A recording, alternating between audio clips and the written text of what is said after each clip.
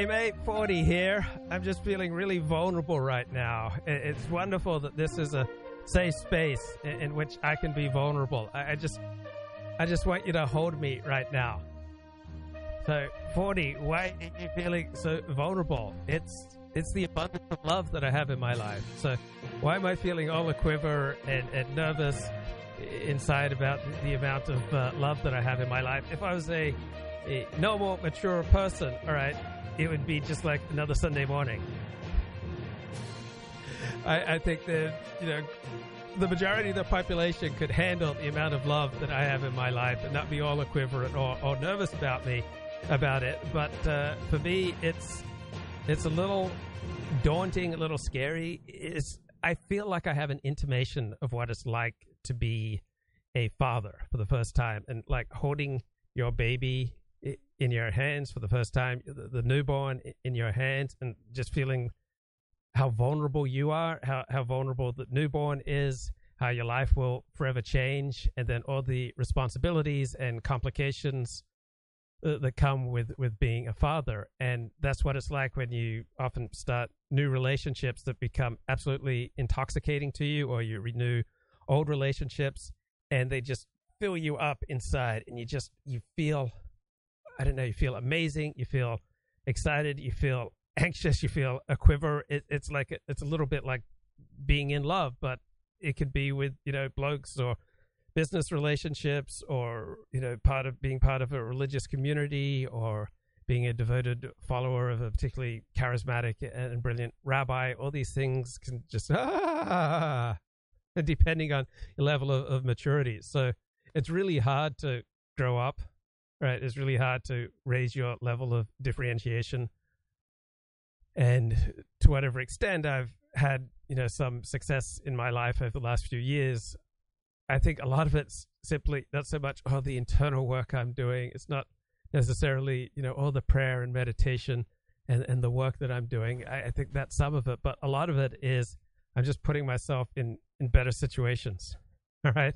When I put myself in a situation that's conducive to my thriving, guess what? I'm much more likely to thrive than when I put myself in a situation that's conducive to me being a jerk, me being cynical, me being selfish, me being histrionic, hyperbolic, attention-seeking, right? So if you're in a dull environment, if you're in an environment that's not bringing out the best in you, then it seems to me you have to change that environment somehow. See if you can find more fulfilling, stimulating environments, because I don't know about you, but I become pretty much like the people I hang out with, right? The people that I love have such a profound effect on me. But then there's always a complication with that. So I have a lot of friends who love Tony Robbins. I had one friend who was, fairly close to Tony Robbins. So if I'm going to maintain those friendships in good working order, I can't come out with the cynical, biting, cutting, demeaning, ridiculing remarks about Tony Robbins that are just right there at the tip of my tongue. That I'm just, very tempted to come out with, some, Tony Robbins put down. But if I'm at a Shabbat dinner with, Tony Robbins devotees, that's really not in my best interest. And yet I've done it, hundreds of times in my life. Or I fell in love with Kundalini Yoga in 2009.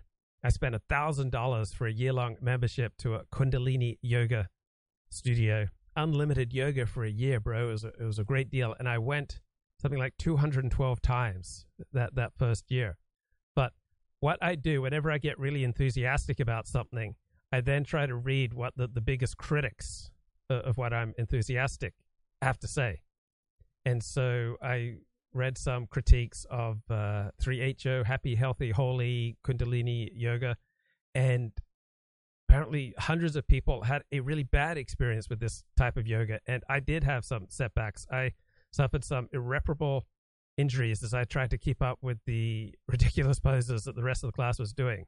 So for Westerners who don't grow up with yoga, aren't particularly flexible, like taking up yoga in middle age can be quite dangerous, right? A lot of people get substantially injured by doing yoga. There was a great New York Times Magazine article on the vast numbers of yoga-induced injuries, and so much so that various devotees of yoga say, unless you grow up with this, I don't recommend you take a yoga class. Some people can do it, but I would try to keep up with the class, and I would just stretch tendons that apparently couldn't be repaired. I mean, those tendons are going to be loose for life. All right, I spent thousands of dollars, all right, on physical therapy trying to undo the damage that I did to myself through my $1,000 unlimited yoga. And I did it all in the first few weeks before I kind of realized what was happening and then started opting out.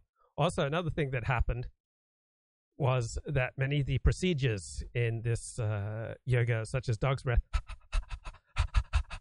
right, you can't do that without tightening and restricting your neck, which was going against my Alexander Technique training, my Alexander Technique teacher training. They noticed when I do various of these breath manipulation exercises, which are at the very core of Kundalini yoga, that I would tighten and restrict my neck, which would then send layers of tightness and restriction all through my body, because there are more joints in your neck than anywhere else in your body. So if your neck is tight, if your neck is restricted, if your head's tipping back onto your neck, you're sending those layers of tightness and restriction throughout your body. So your back's going to be tight.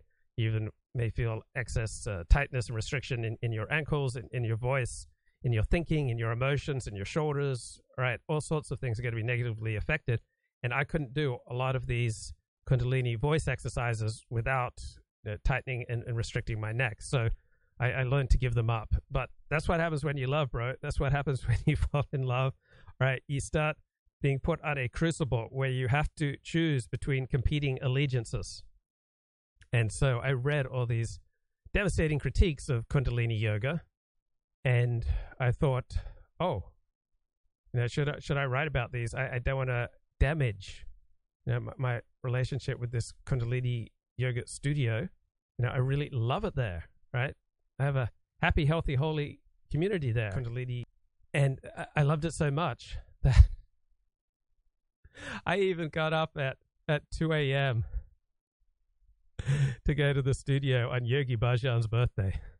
Hey, it was Yogi Bhajan's birthday. Now, I never did go to the teacher training, which cost thousands of dollars, but I was kind of impaled on the horns of dilemma. Now, I want to write about the people who've had negative experiences with Kundalini yoga. At the same time, say that I've had a wonderful experience, but all sorts of things can be wonderful for you and terrible for somebody else.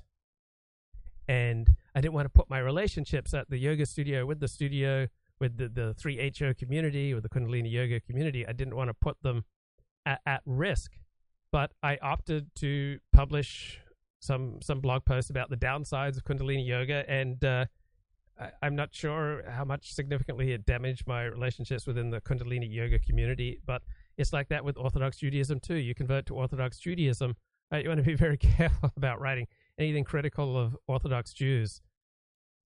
Oh, man, because whatever you say publicly, whether it's on a live stream or on a blog post, it always gets back to people that you're talking about, and there are frequently repercussions, and that's, that.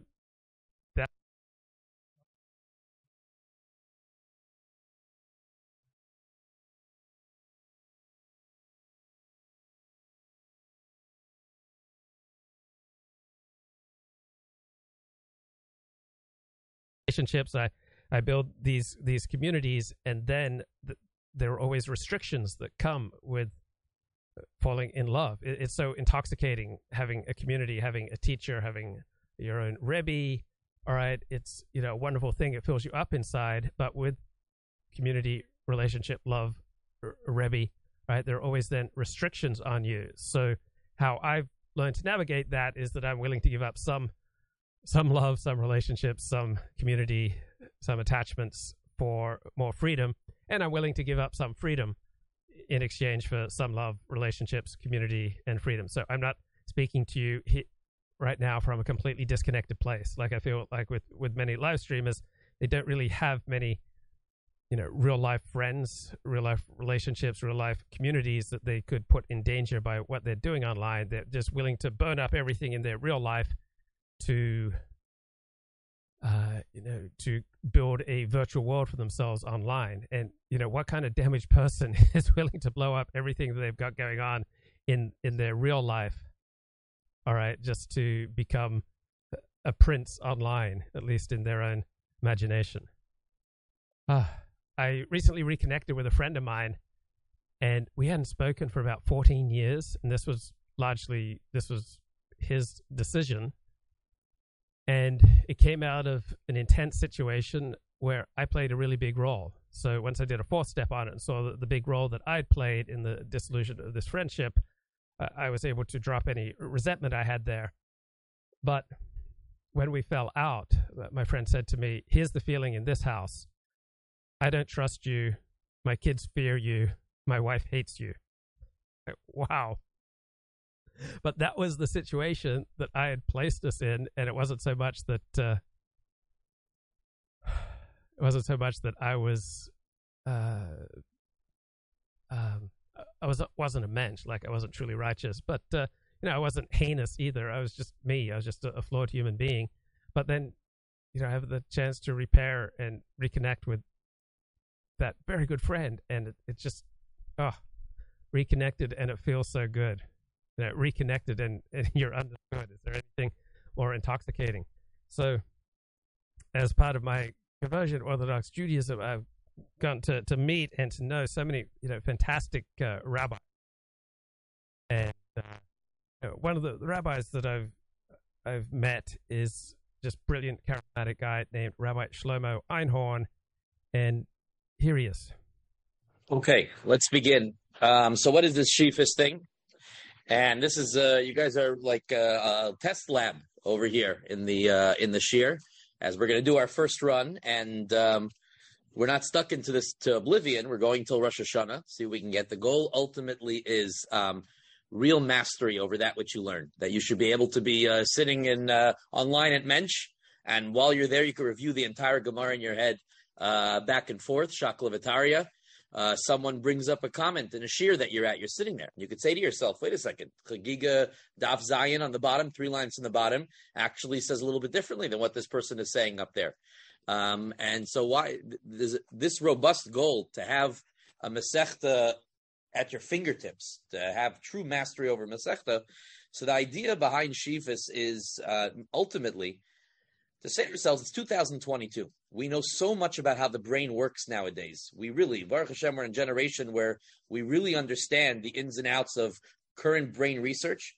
There's so many great learning methods, and each of them seem to miss a little something, meaning Daf Yomi was never intended for mastery.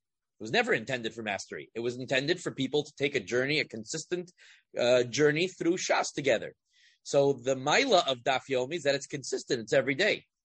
The deficiency of Daf Yomi is that you really don't have true mastery on any section of Shas because of it. And at times it could leave you a little frustrating because you learned something 10 days ago and someone talks to you about it as though you never heard it before.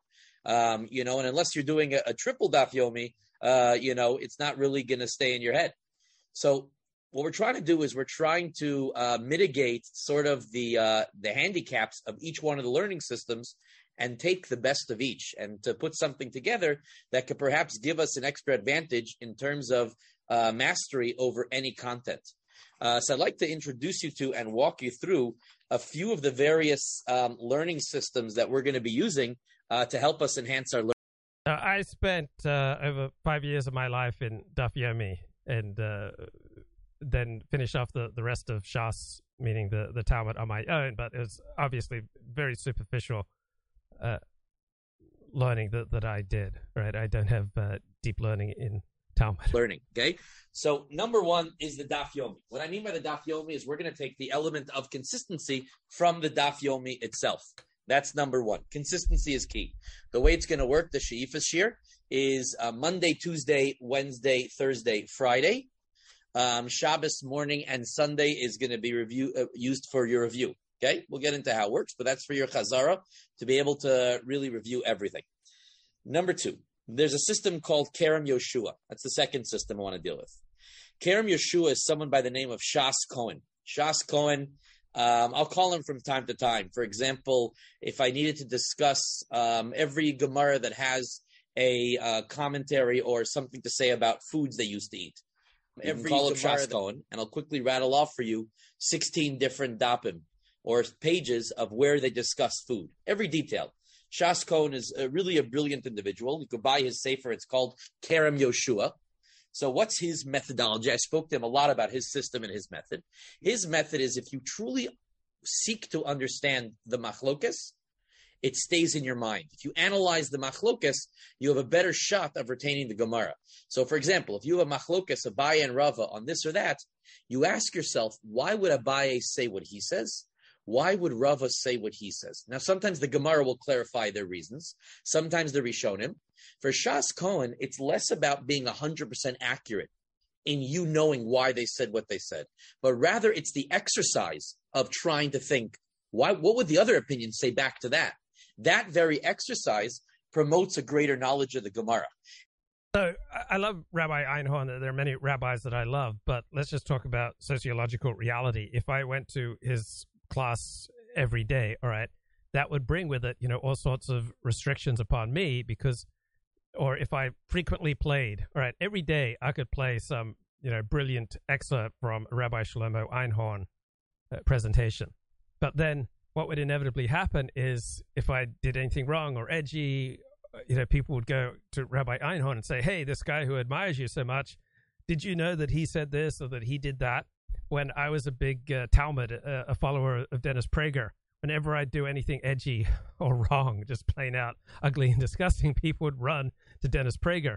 Or when I started writing, God forbid, on the pornography industry, I'd just get bombarded with questions like, what does Dennis Prager think about what you're doing? And so if I was playing, Shlomo Einhorn, every day, then I'd have to confront every day people, oh, well, what does Rabbi Einhorn think about what you just said? And it's a pain. And as soon as I started blogging sometimes critically about Dennis Prager, and we, ceased being acquaintances, Los Angeles friends, then nobody ever bothered me about that again. So you form a connection, you form a bond, right? You form a relationship that's important to you, and then people always go for your vulnerabilities. They know how to work you. So I have the pleasure of knowing, many brilliant Orthodox rabbis, and it's wonderful. It's intoxicating. It fills me up inside. It always comes with a price, right? They, in turn, have favors to ask. Levi, do you mind taking down this blog post?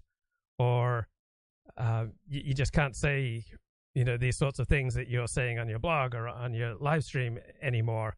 And so I sometimes have to choose between my relationship with the rabbi and saying what I believe to be true. Now, sometimes the rabbi's helping me out. Sometimes it's good and right and proper, and it's in my own best interests, and it's in the community's best interests, and it's in the world's best interests if I take down or modify a certain blog post. But other times I have chosen to let the relationship wither on the vine because I want to say what I believe to be true. I mean, I've had, attractive women who essentially said to me, I want to be your girlfriend, but you can't talk about human biodiversity on your show. And I chose HBD rather than them.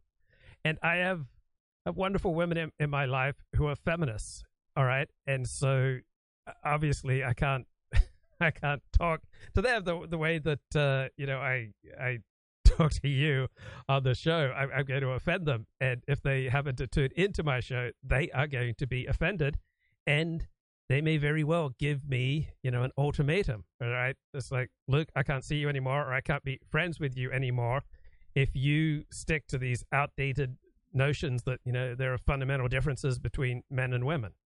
So if I started saying on the show, women shouldn't have the right to vote, and I mean, I would understand a whole bunch of women in my life would say, I just can't be friends with you anymore.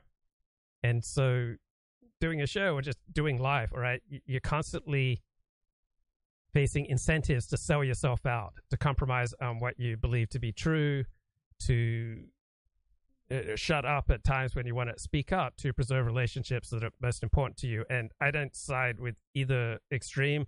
I don't side with always selling out to preserve your relationships. I don't side with always speaking your truth at the cost of the most important relationships in your life. But it's just a little bit more from Rabbi Einhorn, and you can find a lot of his Torah on yutorah.org. And another element of Shas Cohen is that he's very into you reviewing the give and take. It's not about word for word. None of these systems, by the way, are really going to emphasize word for word memory. I don't believe for a minute that when the Amoraim or the Tanaim were sitting together in the Beis Medrash, they made sure that people memorized the exact language of the way that they argued. The Mishnah, you could say, was meant to be remembered for its syntax, but even the Mishnah, it seems, was meant to be remembered for its context and ideas. So Kerem Yeshua analyzes a machlokas, and then you review the back and forth. So we have consistency, analysis of machlokas. Then you have Zichru. Zichru's become very popular lately. It's a lot of fun. If you look on page 3 of your Shifas packet, is a image from Zichru Chagiga Daf Beis. What Zichru does is he uses also modern memory techniques, which we're going to get into. I've been studying memory techniques since I was 10 years old. So we're talking with Rabbi Einhorn. Someone's got an IQ in the 150s. All right. When I was speaking to him, I'm talking to someone with 2 standard deviations of IQ above me, and think about how hard it is. Like it verges on the impossible to effectively communicate with people who are either 2 standard deviations of IQ above you or below you. So just imagine for him, like he must feel like his brain slowing down when he talks to me. But this is one of the great things about modern Orthodox Judaism, is that there is sometimes a genuine attempt to seek out the best of modern secular learning and often apply it or combine it with traditional Torah learning. But Zichru uses a lot of them. It incorporates it. So, for example, Daf Beis, the letter Beis, is a bayit. It's a house. So he always has a picture of a house. And then he keeps 3 main ideas from Daf Beis in the image. It's already there, embedded in the image. So you now have a visual. So worst case scenario, if somebody says to you, Chagiga Daf Zayin, you have the image for Zion. Zion's always his gun. You have an image of a gun, and then 3 pictures that are associated with it. So you have 3 topics from Chagiga Daf Zayin right away. At least that. You may not have... Now, the deficiency of Zichru is you don't need to know much more than that.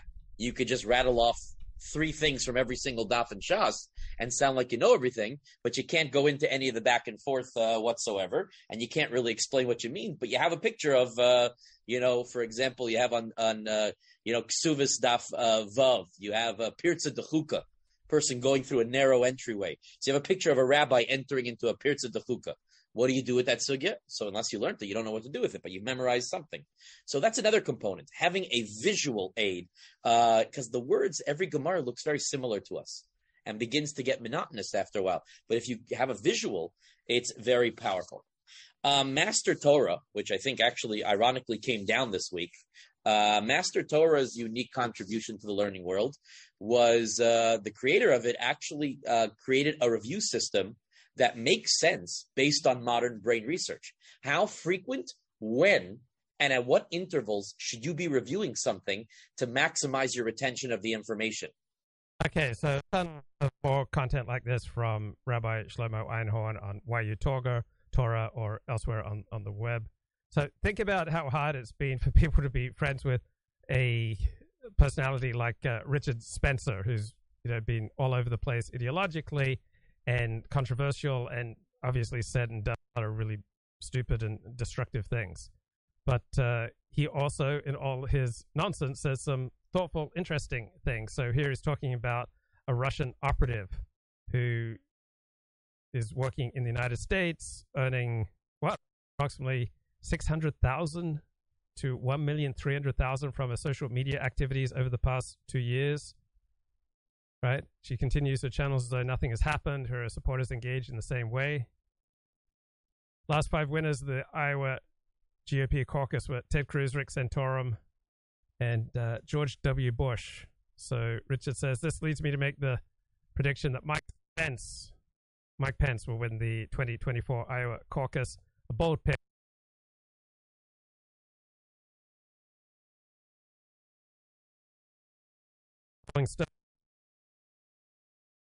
Spencer has been platformed.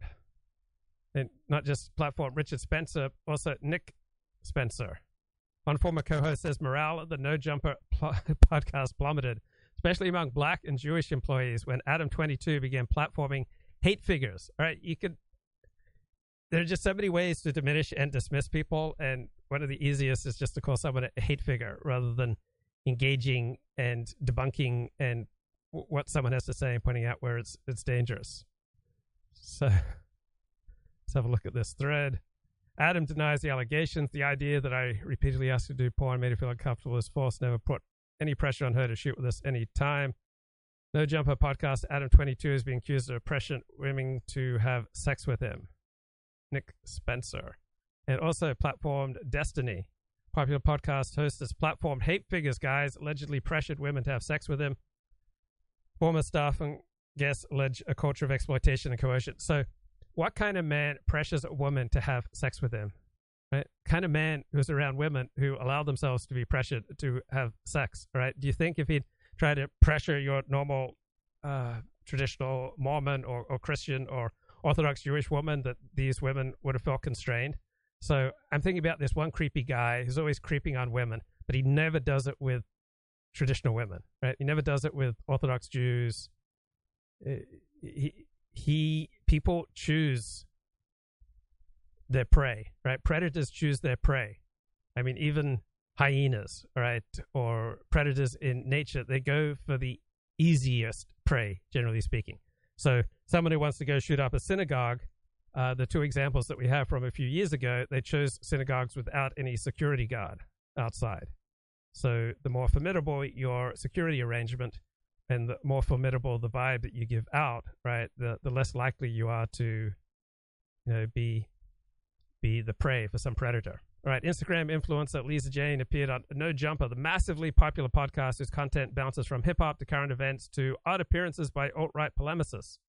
She discussed her alleged sexual encounters with multiple members of the Phoenix Suns basketball team and a particular R&B singer held her in a hotel, apparently against her will, and engaged in water sports.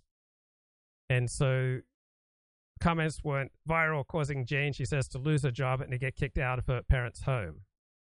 So, yeah, you start something up with other people, all right? You damage other people, they will find ways of hurting you. So this led to her No Jumpers appearance.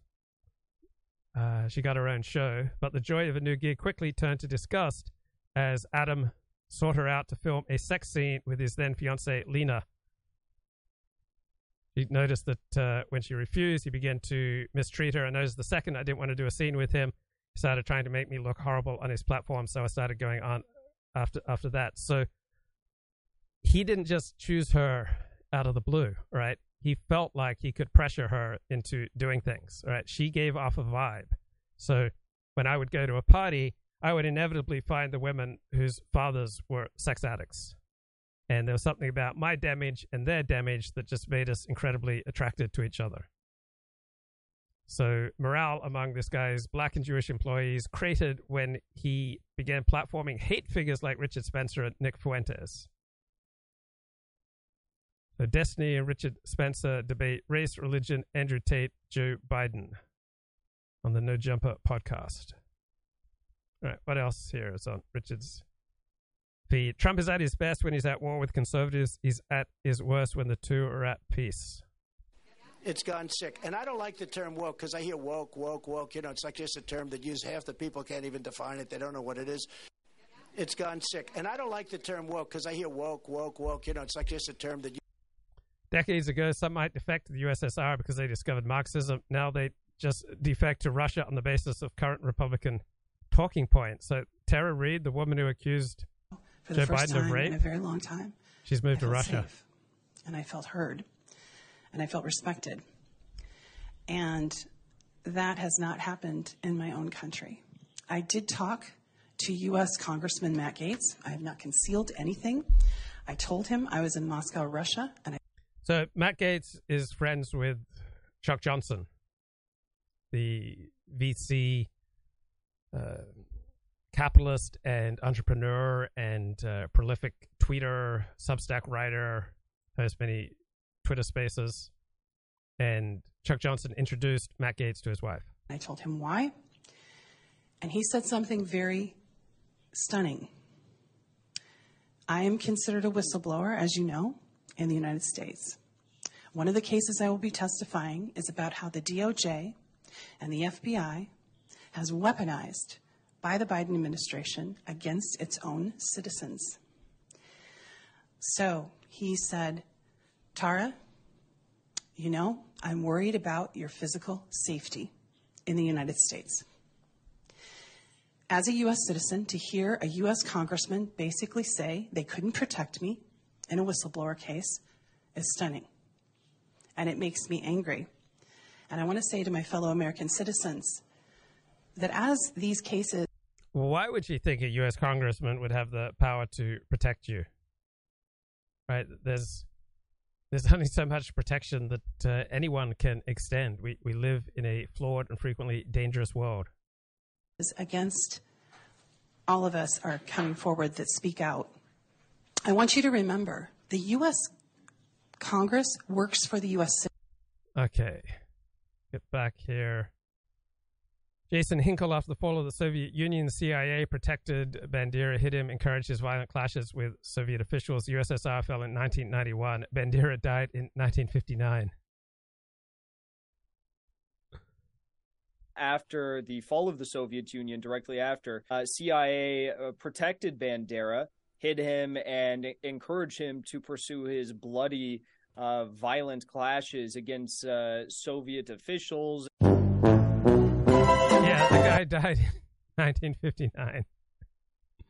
Elon Musk had a dream. One day, homosexuals too could perish in a fiery technological death cage after opting in to self-driving AI and ironically willing their own demise.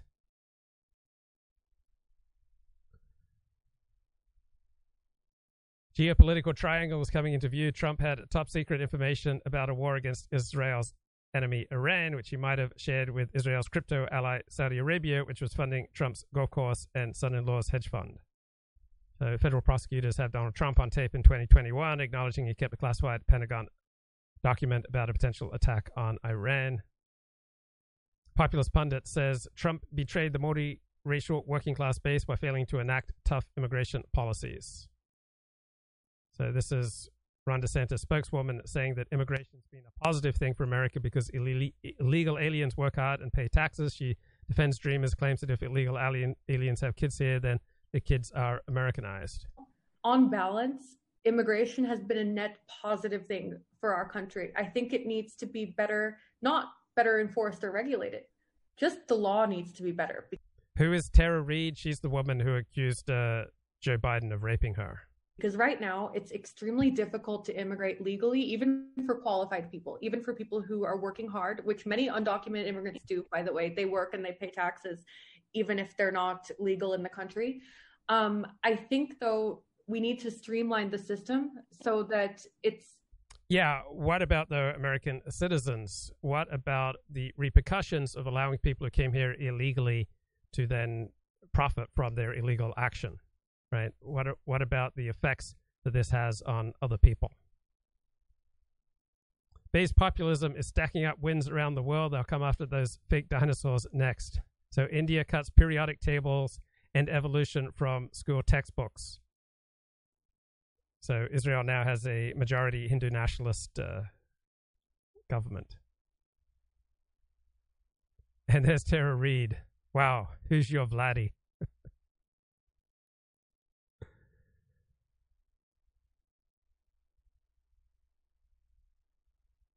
And let's have a look at this Richard Spencer thread from late May. So it began with a thread by Nathan Kofnas. So it says, in 2017, Steven Pinker could refer with a straight face to the often highly literate, semi-intelligent people who gravitate to the alt-right. How did it go from a semi-genuine intellectual movement to groyperism in just under 3 years? Good question. So Kofner says, instead of creating institutions to elevate smart and effective people, the alt-right developed a culture of appealing to the lowest common denominator centered around memes and trolling with no mechanism to expel the psychologically disturbed. 2018, I would have said the worst reasoners are vegans, with wokesters and alt-righters tied for second place. Now I'd say that dissident rightists are even worse than vegans. Their arguments consist entirely of ad hominem attacks to refute stuff they couldn't read or understand. Kofner says, I'm not mourning the demise of the alt-right, which was never my thing, but it's interesting that similar trajectories are followed in most conservative movements. And let's have a look at this Richard Spencer tweet in reply. Yes, the institutions in the alt-right are focused on the Southern strategy of race baiting. The youth desperately want to red pill the normies, which means they are hostile to intellectual activity, probably not capable of it. The boomers and the gropers deserve one. My sense of the alt-right or the distant right is that they flip back and forth between advocating for voting Republican and engaging in spree shootings. Okay, that's dramatic overstatement. All right, just like with Muslim terrorists, they've never been more than 0.00001% of Muslims. So too, alt-right or terrorists have never been more than 0.00001% of the alt-right. But still, they do. Both groups have people doing enough horrible terroristic things that they have substantially damaged the overall reputation of their group. And Kofner is remarking on something that Colin Liddell explained in greater depth. When the alt-right was primarily a medium of the written word, right, it was a much higher IQ movement. But then when it became primarily about live streaming and podcasts, then it became a much lower IQ movement. So what people devote themselves to extreme politics? What type of people devote themselves to extreme religion? What type of people devote themselves to a pundit or a guru? Like, what accounts for followers, right? Some people can listen to Dennis Prager or, some other guru and pundit and not devote their life to him like I did, right? When I was basically bedridden, right? It's so embarrassing. My God. Let's turn it over to Stephen J. James. Watching much of Luke Ford lately? I haven't watched any of it. Have you not? I feel so disconnected. I mean, I know I have a mobile, but I don't really check it. So I haven't been watching anybody. So let's see this thing. Assessing Dennis Prager, the guru. What's that about? So what I'm going to say is the other day, essentially, I think he did what was like, this might be overstating it, but like his solo magnum opus. Okay, I might be overstating it, but this is essentially what I would put as a candidate for that. Okay, he's assessing Dennis Prager, the guru. Now, for anybody who doesn't know, Luke Ford is a convert to Judaism. He's, as Mike Enoch called it, he's a guy who consumed so much pornography he became Jewish. But the real backstory is that Luke Ford had a very strict upbringing as a Seventh-day Adventist in a Christian religious fundamentalist sect, effectively, and rebelled from that, as is often the case, like you get with people who are born Jehovah's Witnesses or Mormons or Seventh-day Adventists and that. And you either go fully deep into the cult and further it, or you rebel against it, really. And like Luke did that and went searching for his own path, and he was broken character in many ways, daddy issues and things like that, and he was looking for something else, and he ended up in Los Angeles in his youth, in this state, and he latched on to Dennis Prager. Who is this Jewish talking head, isn't he, Claire? How would you describe Dennis Prager? Well, he's reform. And yes, yesterday I saw a clip of him, and he mispronounced Chabad. He said Chabad. Yeah, I mean, I just oh wow. Like, yeah. Anyway, Prager, Dennis Prager of, you might have heard of his whatever it is, news organization or however they pitch Prager themselves. University. PragerU, yes. They're an American setup to like put out content, entertainment and shows and things, mainly to an American Christian audience, but under the guise, I think, of not talking like overtly Jewish, but certainly Dennis Prager is Jewish, and so its founding is Jewish and everything. And anyway, it's not like Dennis Prager hides being a Jew. That's not what I'm on about. But they pitch it to a wider audience, don't they? Like there's some kind of Judeo-Christian value system and things like that, and let's all get together and keep the Jews at the top, basically. But anyway, Dennis Prager was Luke's guru, effectively.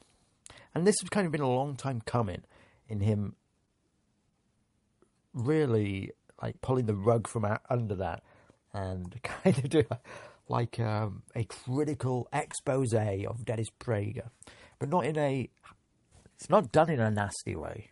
It's really the only person who could ever really do this is Luke.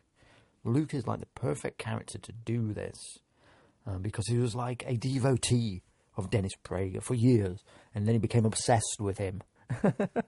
And then I think he had like falling out with him, probably when he probably like started to stalk him or something, and then there was a blow up between them or whatever.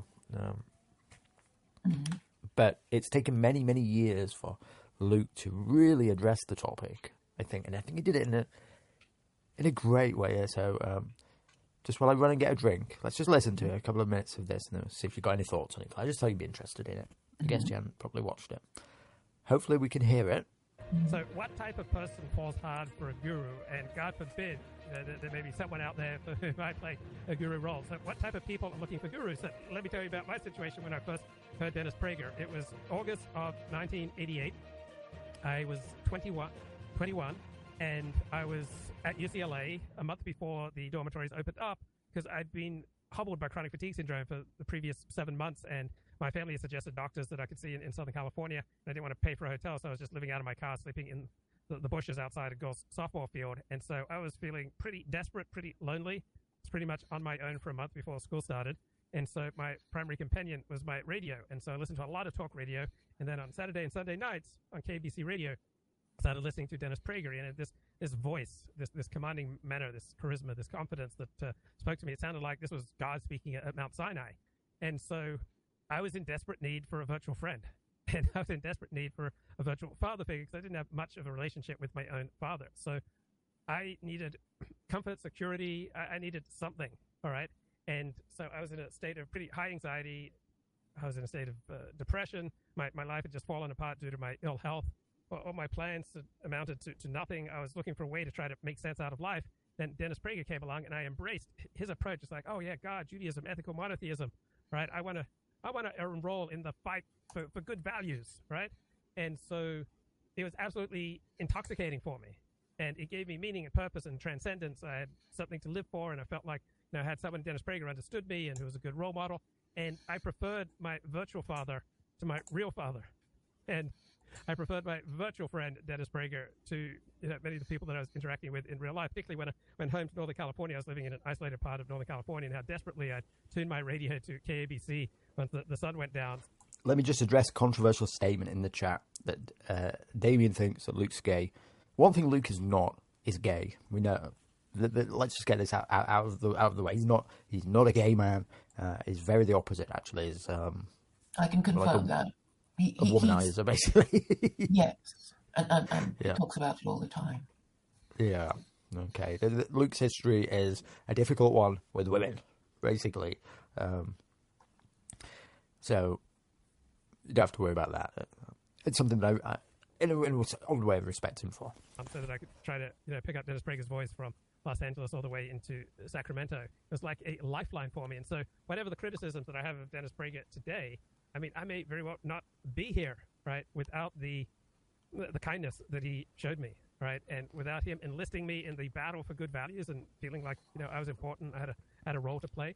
I first met Dennis Prager in person on a Friday night, January 28th, 1994, in Tampa Bay, and then after he spoke Saturday morning, so that would have been January 29th, 1994. So I would have been, I think, 27 at this time. He kind of motioned me over. He was driving away in his car, and then he saw me and just like motioned me over.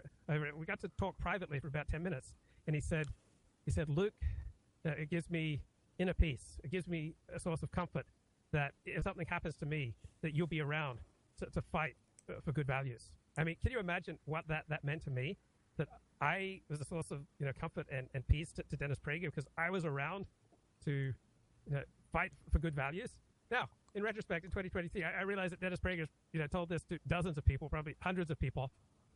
One of his favorite lines he says to his YouTube co-host Julie Hartman when she says, "Oh, your book changed my life," and Dennis says, "Well, if it changed your life, then it would have been worth it." And I'm sure he's used that very line to thousands of people. And for people who have high anxiety, like Julie and like me, right, those kind of lines are a lifeline. They're intoxicating. They are soothing and calming. This is a virtual friend. This is in Julie's case, it's a real life friend. But most people who listen to Dennis Prager, it's a parasocial relationship that provides a sense of meaning, purpose, transcendence, and comfort in life. And so when I was basically bedridden from 1989 to 1994, right, I was spending my money. Right, I spent almost all the money I had, right, not seeking cures to my chronic fatigue syndrome. I spent almost all the money I had sending Dennis Prager tapes out to my friends who frequently didn't listen to them, who laughed at them, who said that I must be mad. And I realized now, yeah, they were right. I was mad. I was getting much of my meaning and purpose in life from my imaginary or virtual friend, Dennis Prager. And because I became convinced that, like, Dennis Prager was such a great man, that simultaneously buoyed up my own sense of self, because I had some, slim, slender connection to Dennis Prager. And so I was connected to the great man. So the greater Dennis Prager was, the more important Dennis Prager was, the more prescient Dennis Prager was, right, the greater I was, because I recognized his greatness, and that I had, a slender personal connection to Dennis Prager. I was connected to this source of greatness and life and love, and it was embarrassing.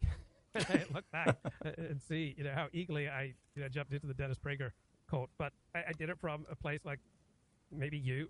Do you have above average levels of anxiety, above average levels of depression? Do you feel, disconnected from people in your life? Are you unsatisfied with your real world alternatives? Then you'll find a virtual guru, a parasocial relationship with a YouTube personality or a talk show host. It might fill you up. You might very well prefer it to flawed people that you know in real life, because when you're getting it from a YouTube host or a podcaster or a radio talk show host, right, you're getting a performance. So Dennis Prager always says, if you listen to me on the radio, that's who I am, that's me. But it's not. It's a performance. What I'm doing now is a performance, right? Just because you hear me on YouTube or on a podcast doesn't know you know me. You're just getting one, aspect of me. This is a performance. I have to use 5 to 10 times the amount of energy talking here to my cam, right? Speaking across. We're live on YouTube. We are going out live. So, in spite of what Luke's saying right now, in many ways, in this episode, which I'm labeling his solo magnum opus, effectively, this stream, assessing Dennis Prager, the guru, he's very, very revealing about himself and open, and it's a great listen as well.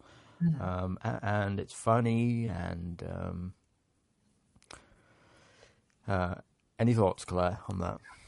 Well, I suppose I have heard the story quite a few times already. So, I mean, Luke is certainly prepared to share, embarrassing parts of his life with us. Sure. What he does, he goes through it and he watches various clips. And, I mean, it took a long time for him to put this thing together. And I can imagine that something like this, would it get back to Dennis Prager, and would he ever see it and feel... I know it's not the first time Luke's criticised Dennis, but it's often difficult to criticise somebody that you look up to or that you used to look up to.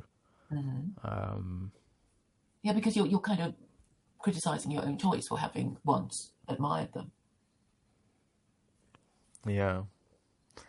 And you're always worry about it, like, in many ways, I'm worried about it when I start criticising Academic Agent, for instance. Things like that, and that kind of blew up in my face a bit. But let's just jump into a bit here. Perceive them. So this idea that the criticism doesn't bother him at all. In fact, he wishes he had more of it.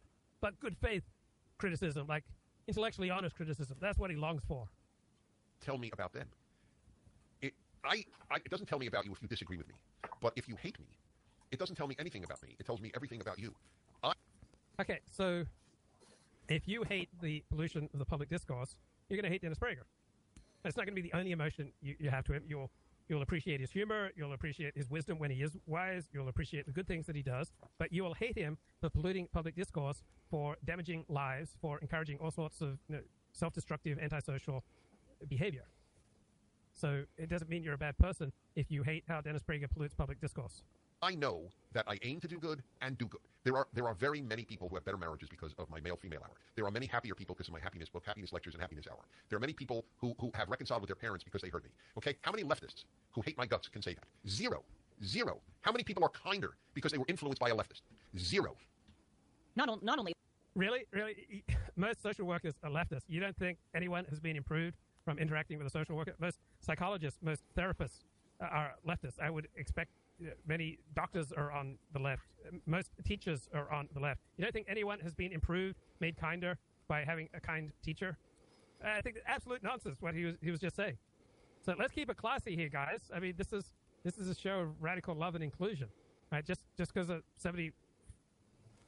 People.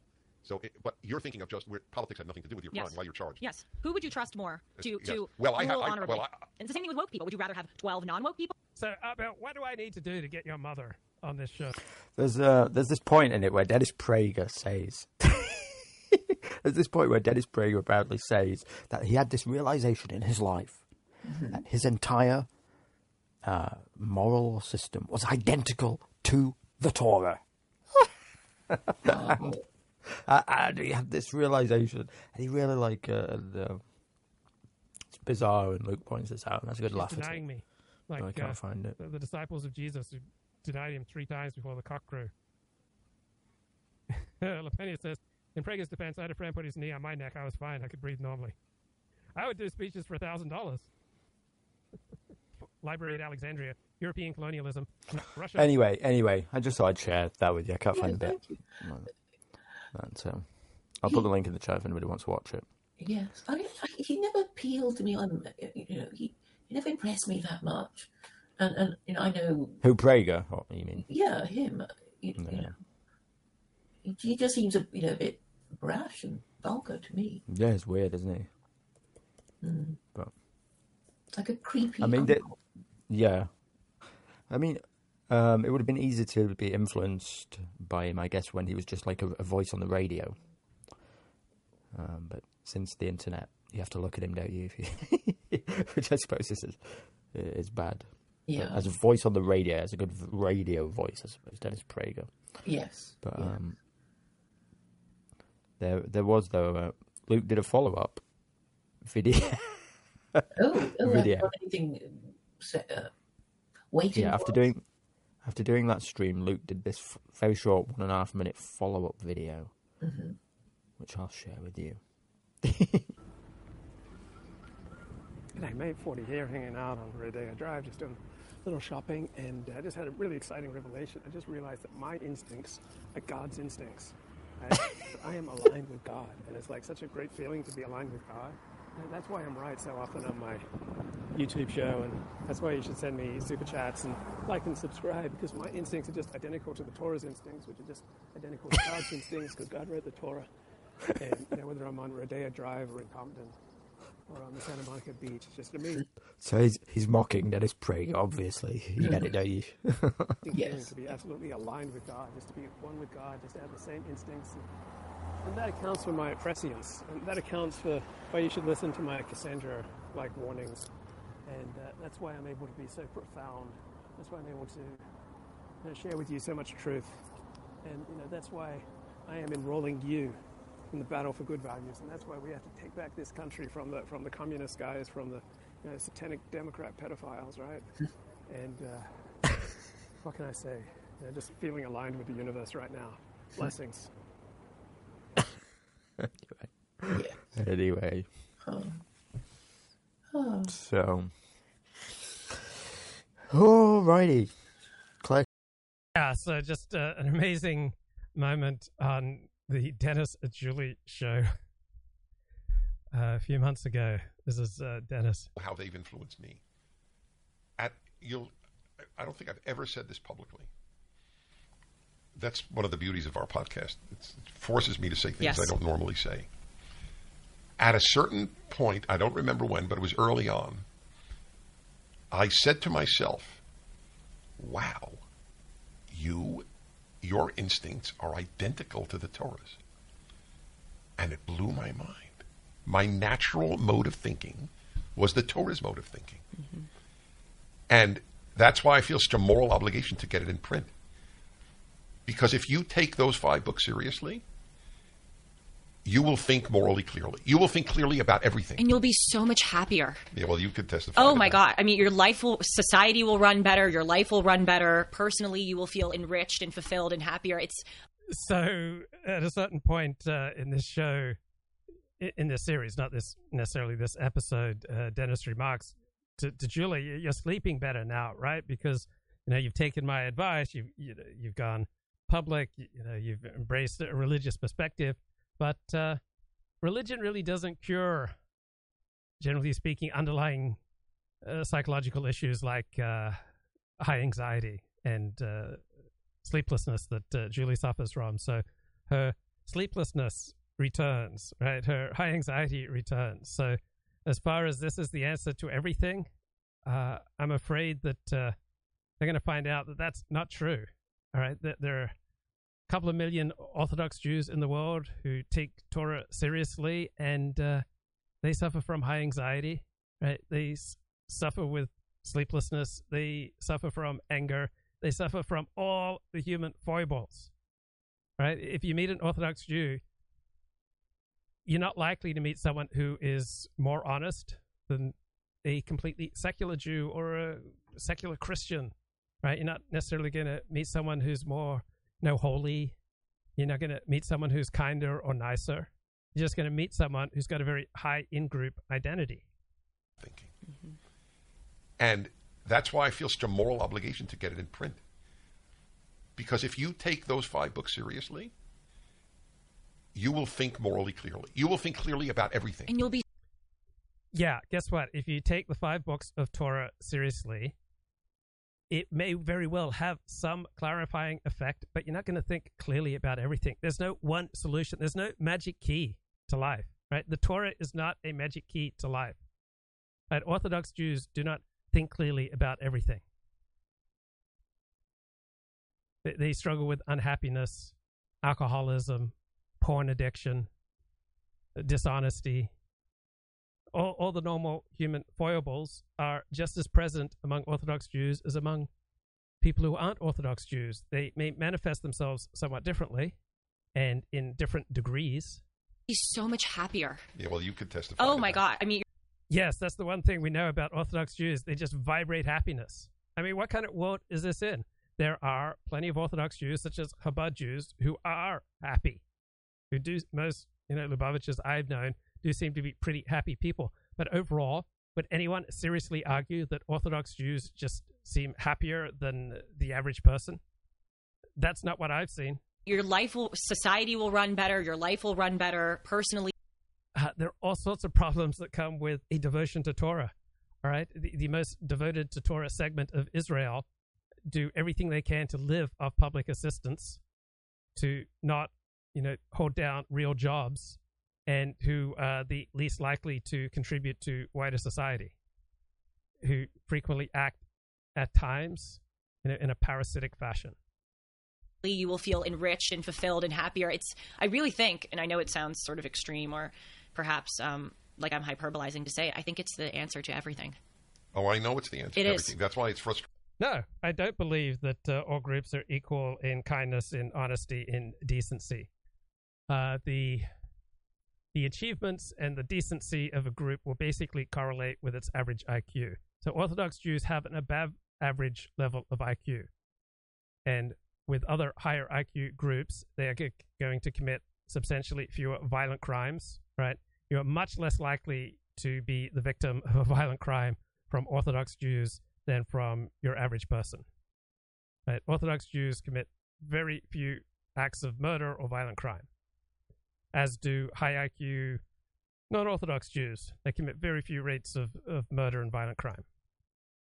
Frustrating that it isn't out there more.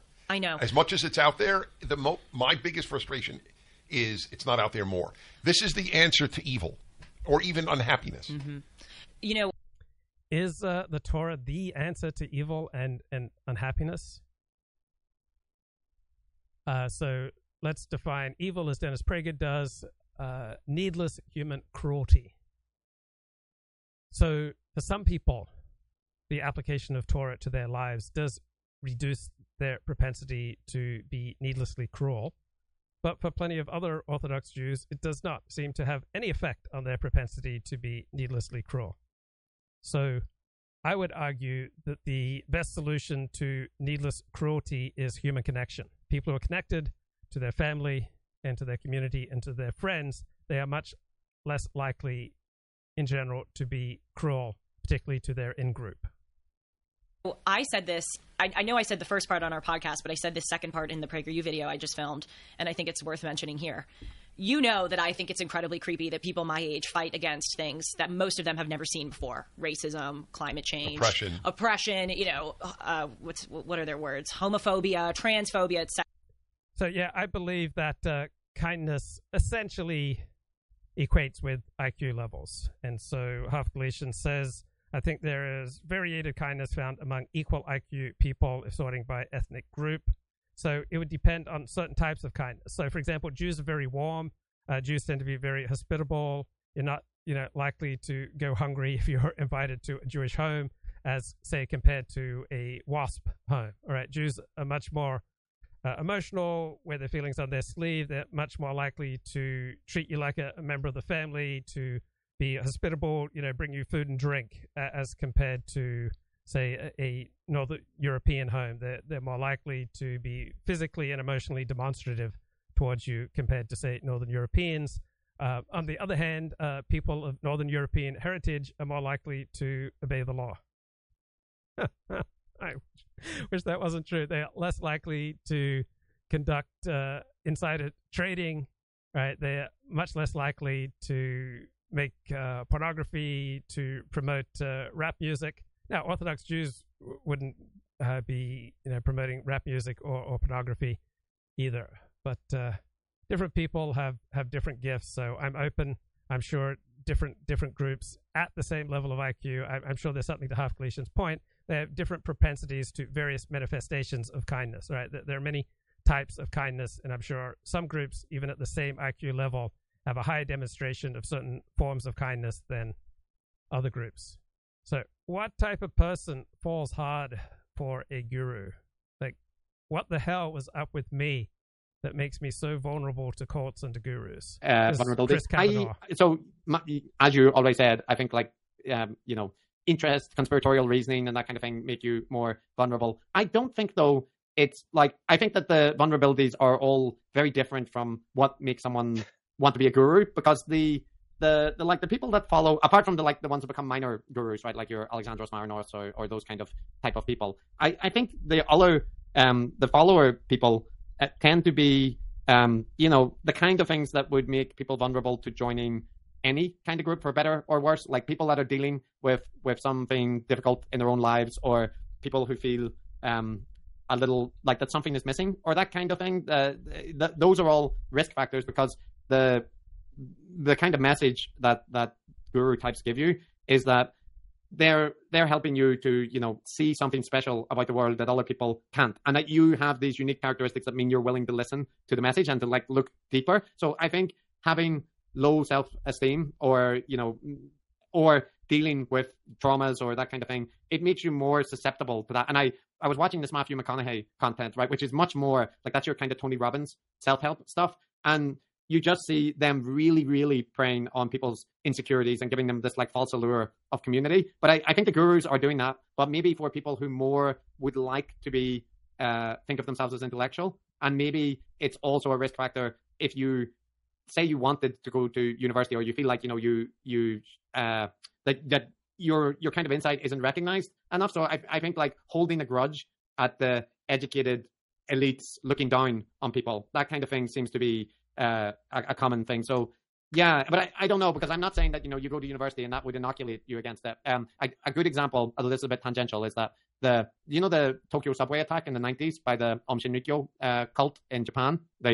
Maybe you vaguely remember that happened. It was a long time ago, I guess. Yeah. Yeah. So that group primarily recruited from elite universities in Japan, and people at elite universities tend to be from wealthy families, and they are also likely to go into good companies and that kind of thing. And people were like, why would those people want to join a bizarre weird cult around this crazy, not even, I mean, he is charismatic, but just weird cult leader? And I think the thing is, if you are successful and you feel dissatisfaction, or if you say you've got your degree or you're in the company, but Fight Club and all those things where people feel ennui and then they want something more, and there's various ways that you can get that, but Jordan Peterson and co, they really are telling people here's the way to live your life, I can make you feel better. And yeah, I think it's kind of a lot of the risk factors around the same kind of risk factors that would make you likely to fall prey to self-help cults or multi-level marketing, but maybe with a slightly more intellectual political bent.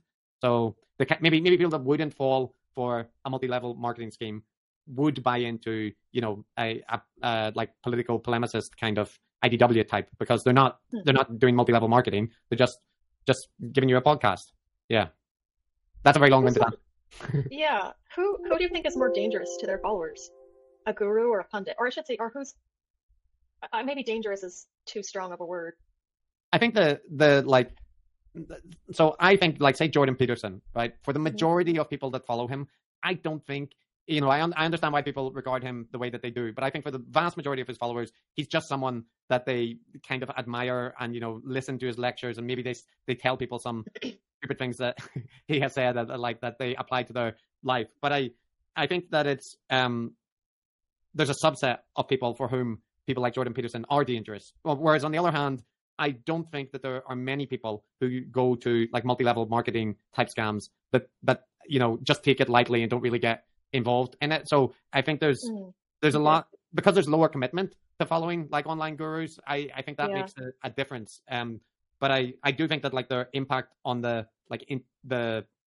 culture can be pretty huge. Like I think Jordan Peterson has led a lot of males towards being more misogynistic, and in a way that they wouldn't. Or what about someone like Andrew Tate, who's even worse? Yeah, he's even worse. But that's the kind of thing where I feel like people that are into so there's a continuum, right? And I think that Andrew Tate is too extreme for some people who otherwise would, but Jordan Peterson would be okay for them, right? And so but I think that the direction of flow is towards like more misogynistic content and that kind of thing. But you will get people who maybe move from like consuming Andrew Tate content to consuming Jordan Peterson content, and actually which would be better. But I kind of Andrew Tate is, compared to Peterson, like he's much worse because he's openly misogynistic, and like Peterson is misogynistic, but like in a slightly pure way.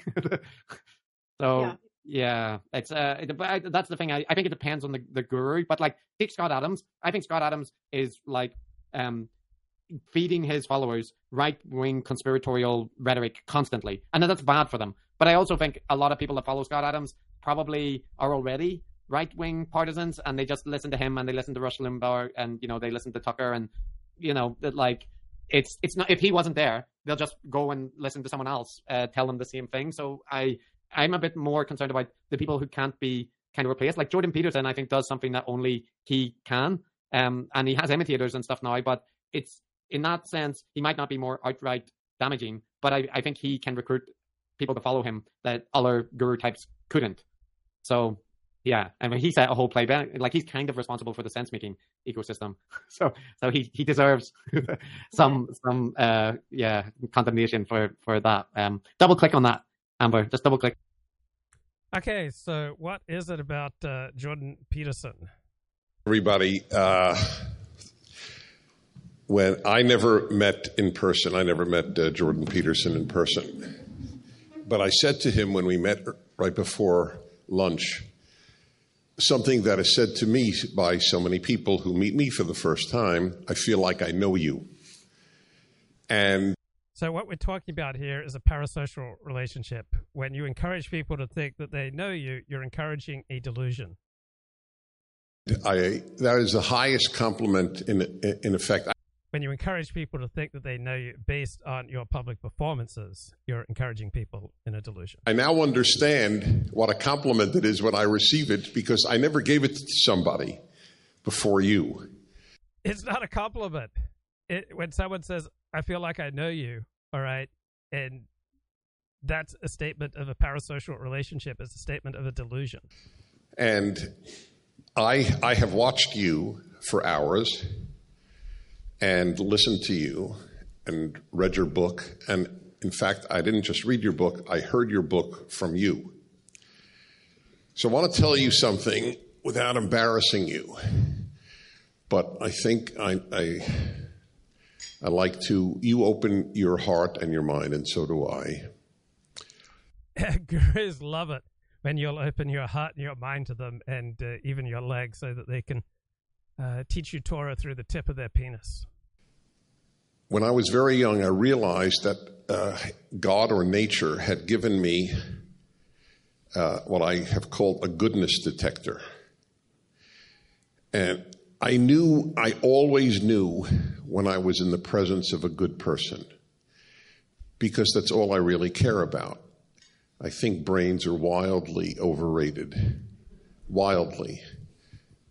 So do you really think that goodness is all Dennis Prager really cares about? Do you think status, hanging out with high-status people, you think that's something he cares about even a little bit? That's why I think you're not bright if you join Mensa. Why you would want to announce to the world your IQ is so bizarre to me that I'm sure there are nice people there, but I don't understand it. But I always picked up that, and I've always been right.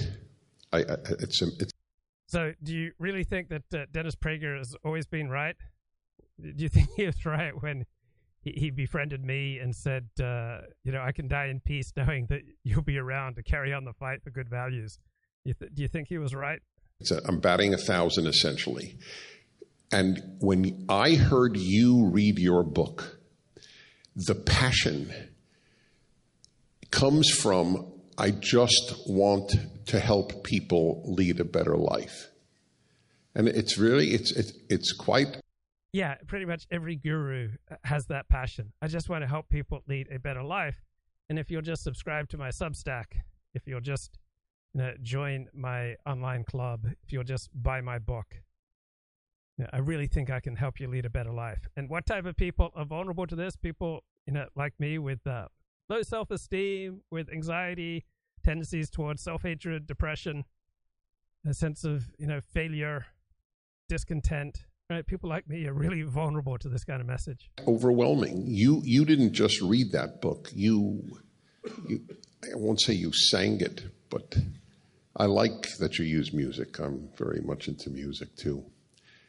So this is the man that I'm honored to have this dialogue with, because everybody knows you're bright, but I know you're good. So I wanted to state that at the outset. And then this is another thing that gurus would do. And they'll say to you, wow, if you're watching this show, that you must be a good person. You must be a smarter person.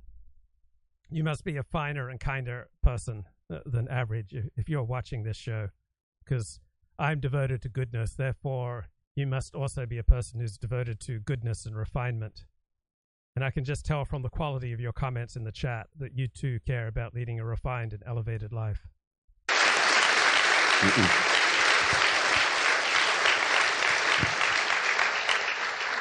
See, I have something to say about that. Good. That's good.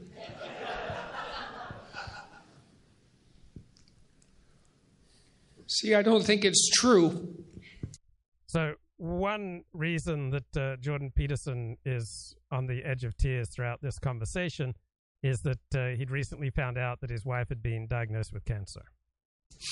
I mean, this is why I got motivated to do what I've been doing. And I've been doing what I've been doing for, I would say, since about 1979 in one form or another.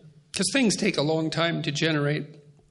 And one of the things I learned in the early 80s was that people have a great capacity for evil. And I didn't really understand that of myself until the early 80s, something like that, after meditating on it for a long time.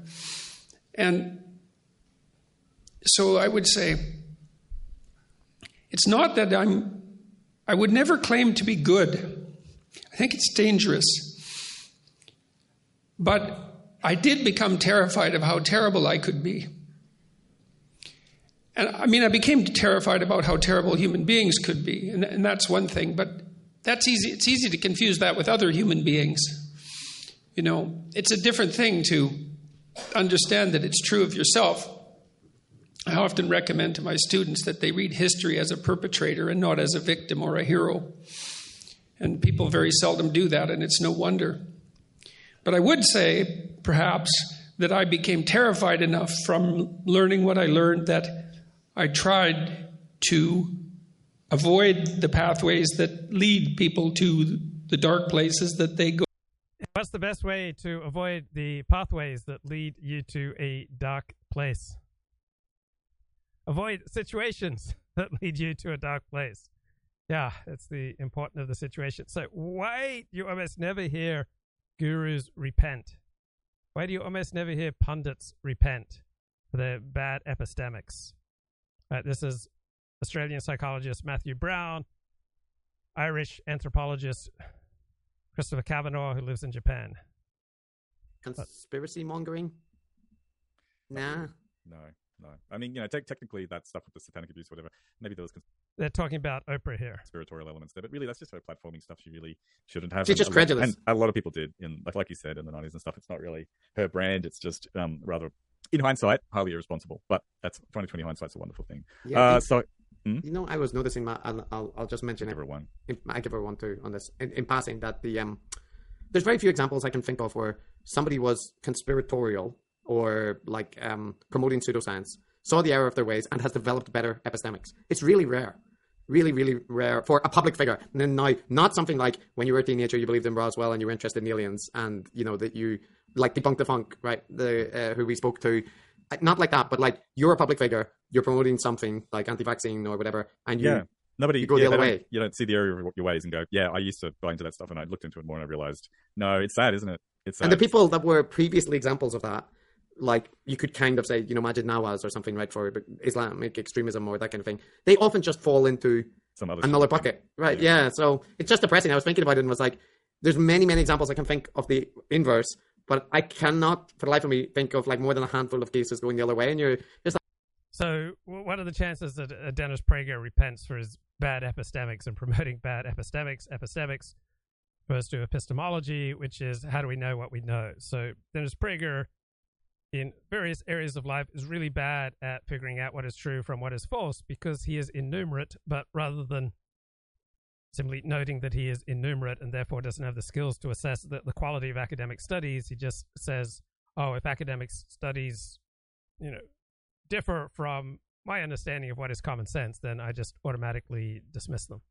It's like, that's very depressing because it means it's very rare for people to... Yeah, it's like a one-way street. It's like becoming a conspiracist, getting conspiracy theories. Like you see people become conspiracists, but you don't see many people coming back out of that. No. Yeah, it's the problem. So, no, profiteering. She freaking profits. She profits like... So this is a Gurometer edition here on Oprah. What kind of a guru is Oprah? Motherfucker. So she's good at it. She could teach Jordan Peterson how to profit better. So she's definitely a 5 on that. Yeah, I'm going to give her a 5 too. I mean, I kind of disagree with herself with the way she characterized her career. I mean, I characterize her career as very cannily being amazingly successful in the entertainment biz, giving people what sold well, and I think that actually motivated her to kind of justify it, to kind of retcon it a bit in those kind of interviews and recast it as part of her journey towards being a, more responsible or whatever. But actually, no. I mean, it's not to say she's not generous and doing some good things now. Good on her. But, that was not the thing that propelled her towards wealth and fabulous popularity. Okay, now we have our little binary on-off switches. So, Monomania, does she have a single thing? No, I don't. No. Destiny, could kind of say, but I think that's not really what it means. No. Shilling supplements? I don't know if she does that. She would. So pretty much every right-wing radio talk show host has to shill supplements because regular brands won't advertise so much on nationally syndicated right-wing talk radio, so they have to shill ridiculous supplements all the time. Like, I feel like she does not need to. She does not need to. No. So, but we can't tick that. Broicity, no. There's the opposite. The opposite of broicity. Whatever Feminicity? Feminicity, yeah. Charisma, yes. Yes. Neologisms, like inventing her own. No, she just kicks what other people say. Strategic disclaimers? No. Like she does them, but it's not like a feature of what she's up to. No. Rebranding theories as her own? No, because she kind of gives credit. She's like, Eckhart Tolle said blah, blah, blah, and, Loquacious? Sure. Yeah, she's just a polished presenter, really. Yeah. Never admitting error. No. Does she admit error? Yes, she admits error. Okay, so look, I mean, she doesn't about like vaccines or Dr. Phil or anything like that of significance, but she admits she is like, I did tons of things wrong, blah, blah, blah, blah, blah. No. So look, here's the deal with Oprah. She is absolutely like I think a secular guru and a guru for the modern age. Secular. Yeah, and in our definition of secular, like these people, they're not like the old religious prophets, right? But having this fuzzy abstract spirituality in there. Yes, it's not it is still secular, Chris, right? It's a kind of magical thinking that's been smuggled into what is on the face of it a secular worldview, right? Small gel pack. Thinking, not the anti-secular. Look, it's like homeopathy, right? Homeopathy is absolutely a secular belief system. Right? I don't, but I no, but like I feel homeopathy is a magical belief system with just a Okay, so Dennis Prager makes a big deal about how he even changes advertising copy because he is so devoted to the truth. I'm thinking Dennis Prager would have an easier time, and it'd probably be the more moral thing to not make those proclamations, to just simply say that you're reading what the advertising copy says, because otherwise you end up in ridiculous in private. Same with maybe grammar, twice. yeah. You rarely right, curse. but when I do, but when you do, it's hilarious. Yes, exactly. That's the point. Yes.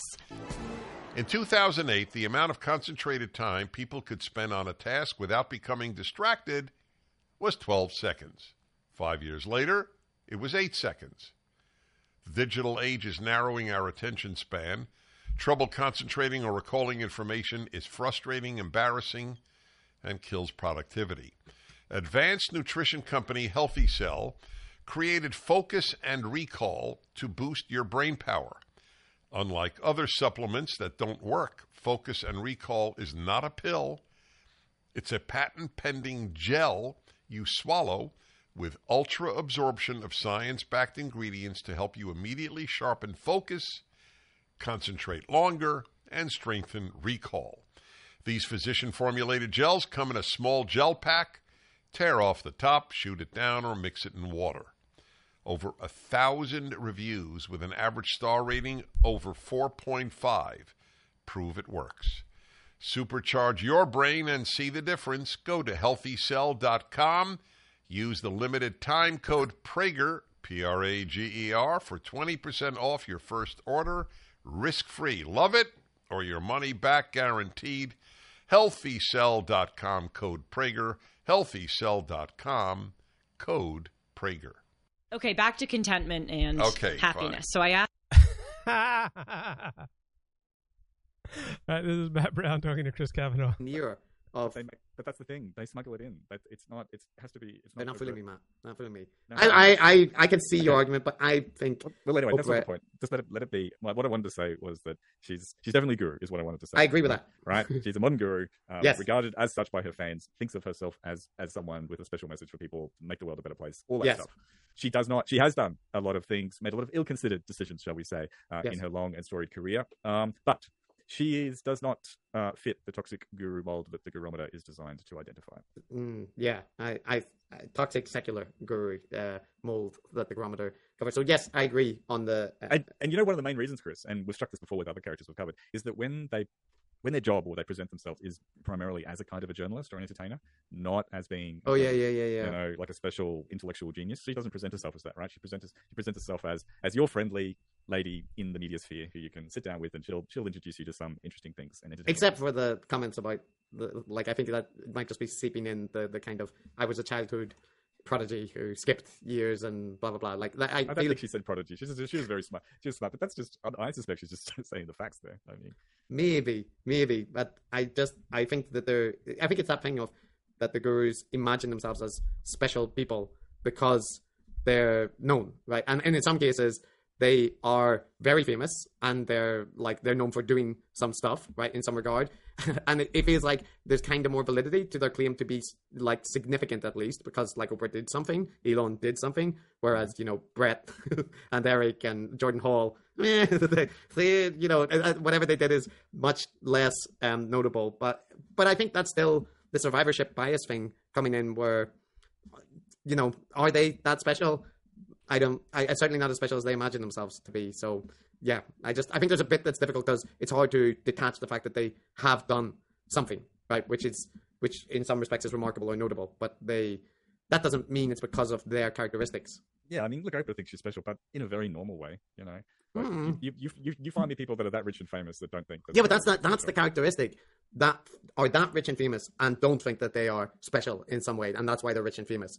But right, here's an interesting tweet by the account Mearsheimer fan. I despise wokeism with a seething passion. I want to end cultural Marxism, Joe McCarthy style, but this has to stop. Woke is a slogan, not a platform.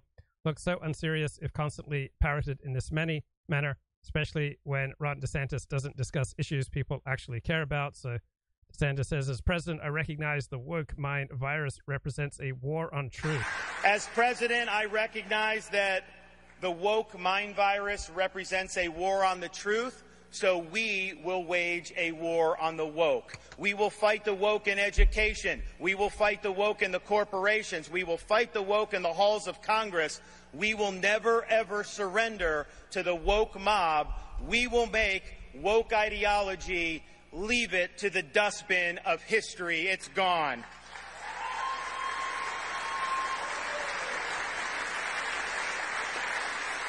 I'm proud. As president, I recognize that.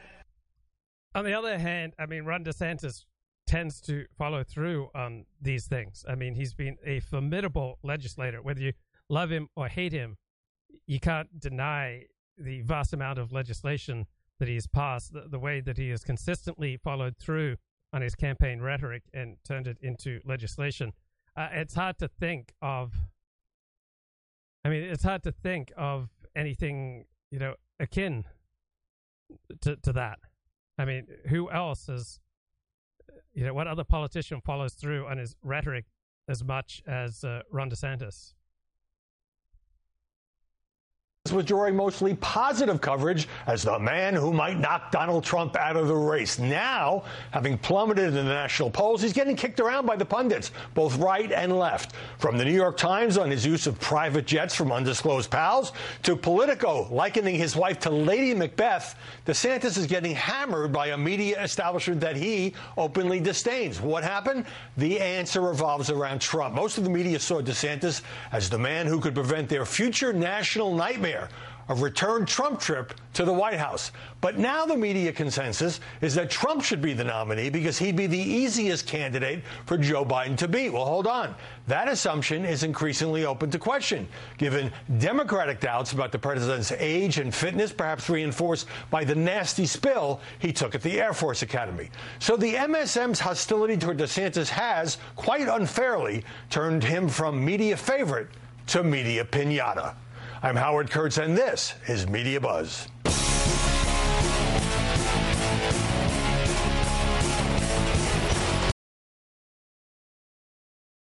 So, my friend Ricardo is back. Ricardo is back, bro. What's going on? Ricardo says, just imagine caring about the Republican nomination in 2024. It doesn't matter who is nominated. Joe Biden is going to win because elections are fair and absolutely not rigged. Well, for the first time, YouTube has recently reversed its policies. You can now talk about election fraud and rigged elections, and they're not going to take down the video on that basis. So they just made that change. Now, as far as right now, yeah, it looks to me 80% likely that Joe Biden is going to win. But what will determine whether Joe Biden or the Democrats win in 2024 presidential election? Events, my dear boy, events.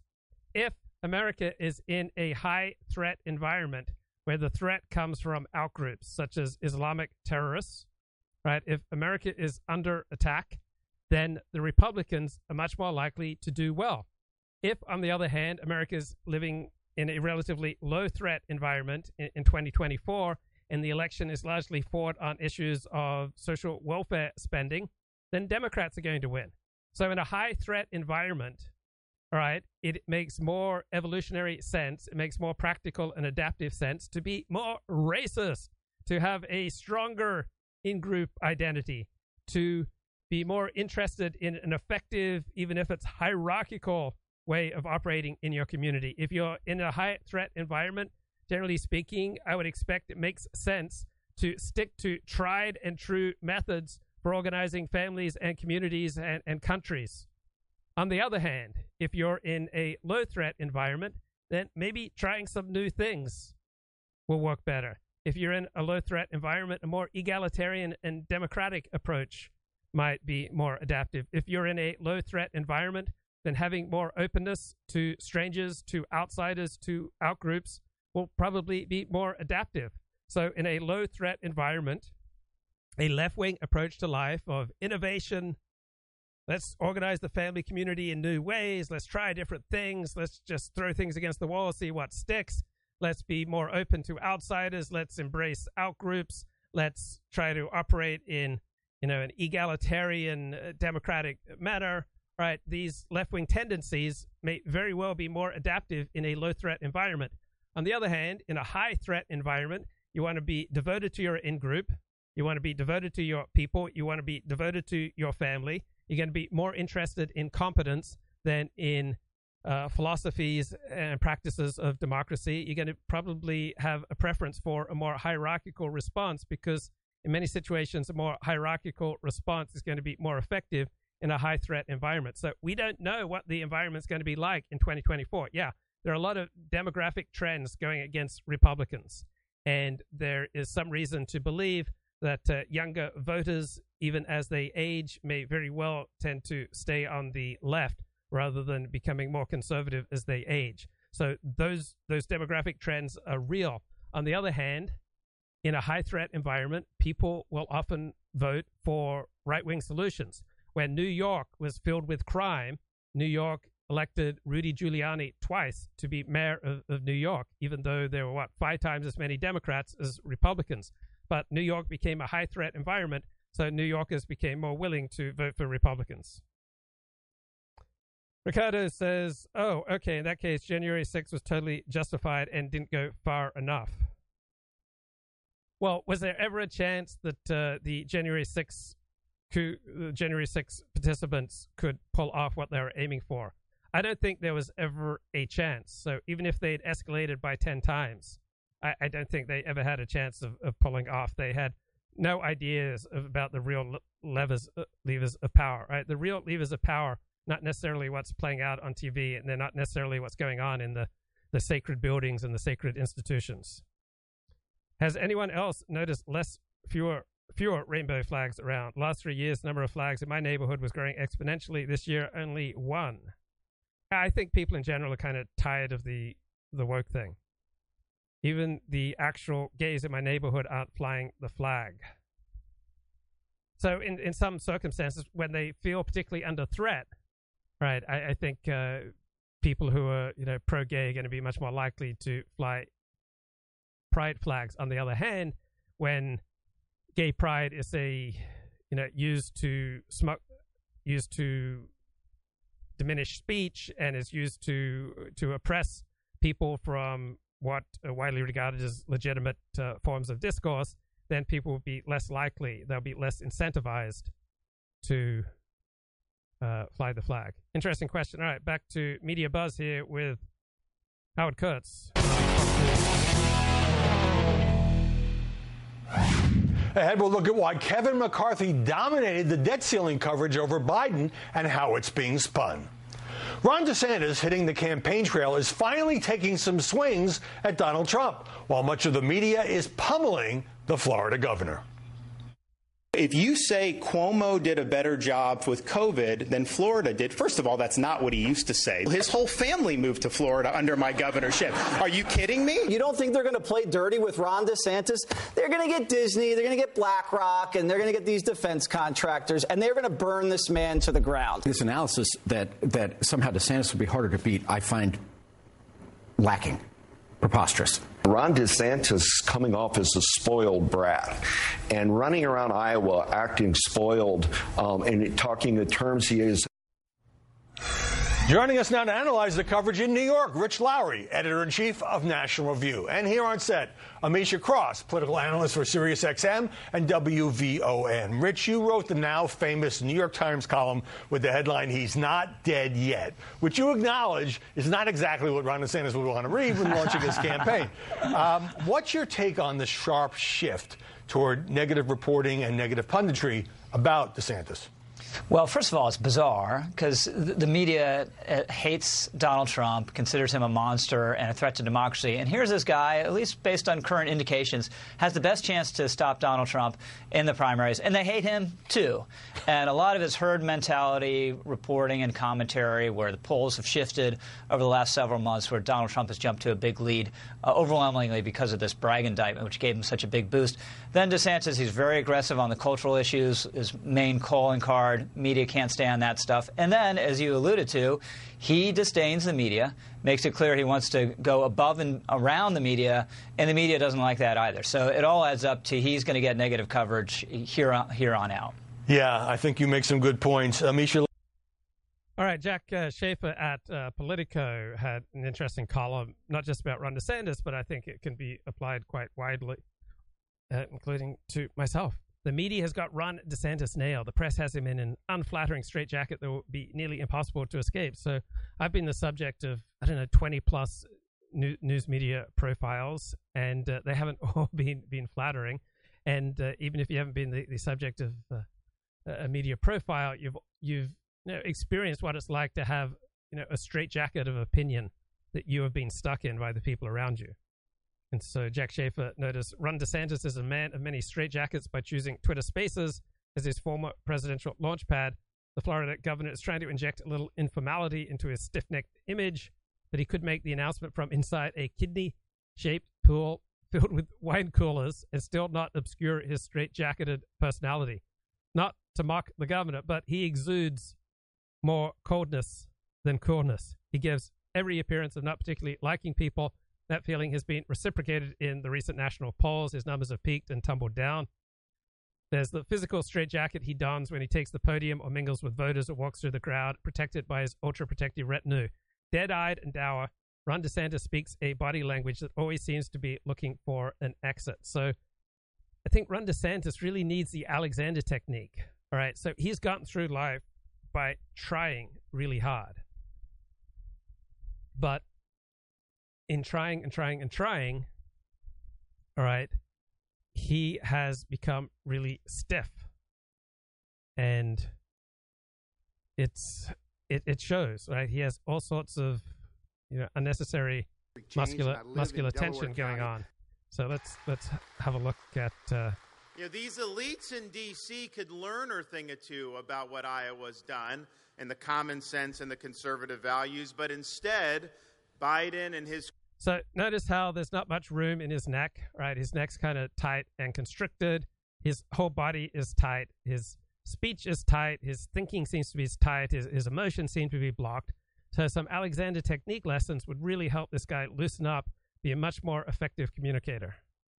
I mean, he could even have like Luke Ford-like numbers on YouTube. Like I've got 11 live viewers on YouTube right now, and it's all thanks to the Alexander technique. I'm just feeling so light in my loafers. Crew are intent to plunge this country into the abyss. We are going in the wrong direction as a country now. Are you happy with having an open border where millions of illegals are pouring in? Are you happy having an economy where inflation has reduced our standard of living? Okay, you don't want these kind of weak hand gestures, right? If you're going to make a gesture, you want to keep it in here, right? And only do it infrequently, and that makes it more powerful. Are you happy that Biden is trying to stop us from being energy independent? So notice all the muscular tension and compression that this guy has. He would so benefit. Ricardo says, hopefully Ron DeSantis sees this clip. He gets the help he needs from a certified Alexander technique consultant like Luke Ford live streams. Yeah, Ron needs to work on his flex bar in the circle of power. And not even producing our own? Are you upset that we have a bureaucracy that is totally out of control? I mean, just think about how this has been weaponized. They will go after people who don't think like them. If Hunter were a Republican, he would have been in jail a long time ago. And we all know that.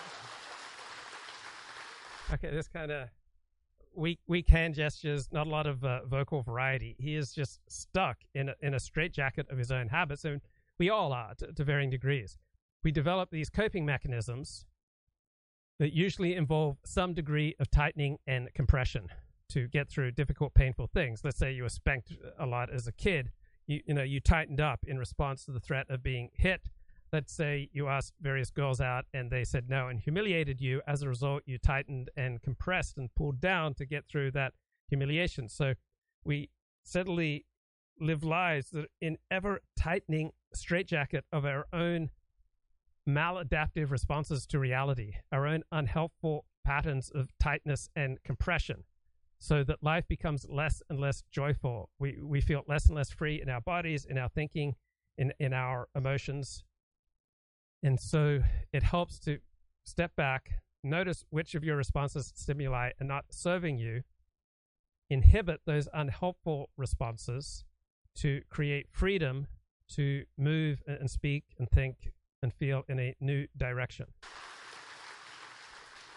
Are you happy with seeing cities across this country overwhelmed with crime?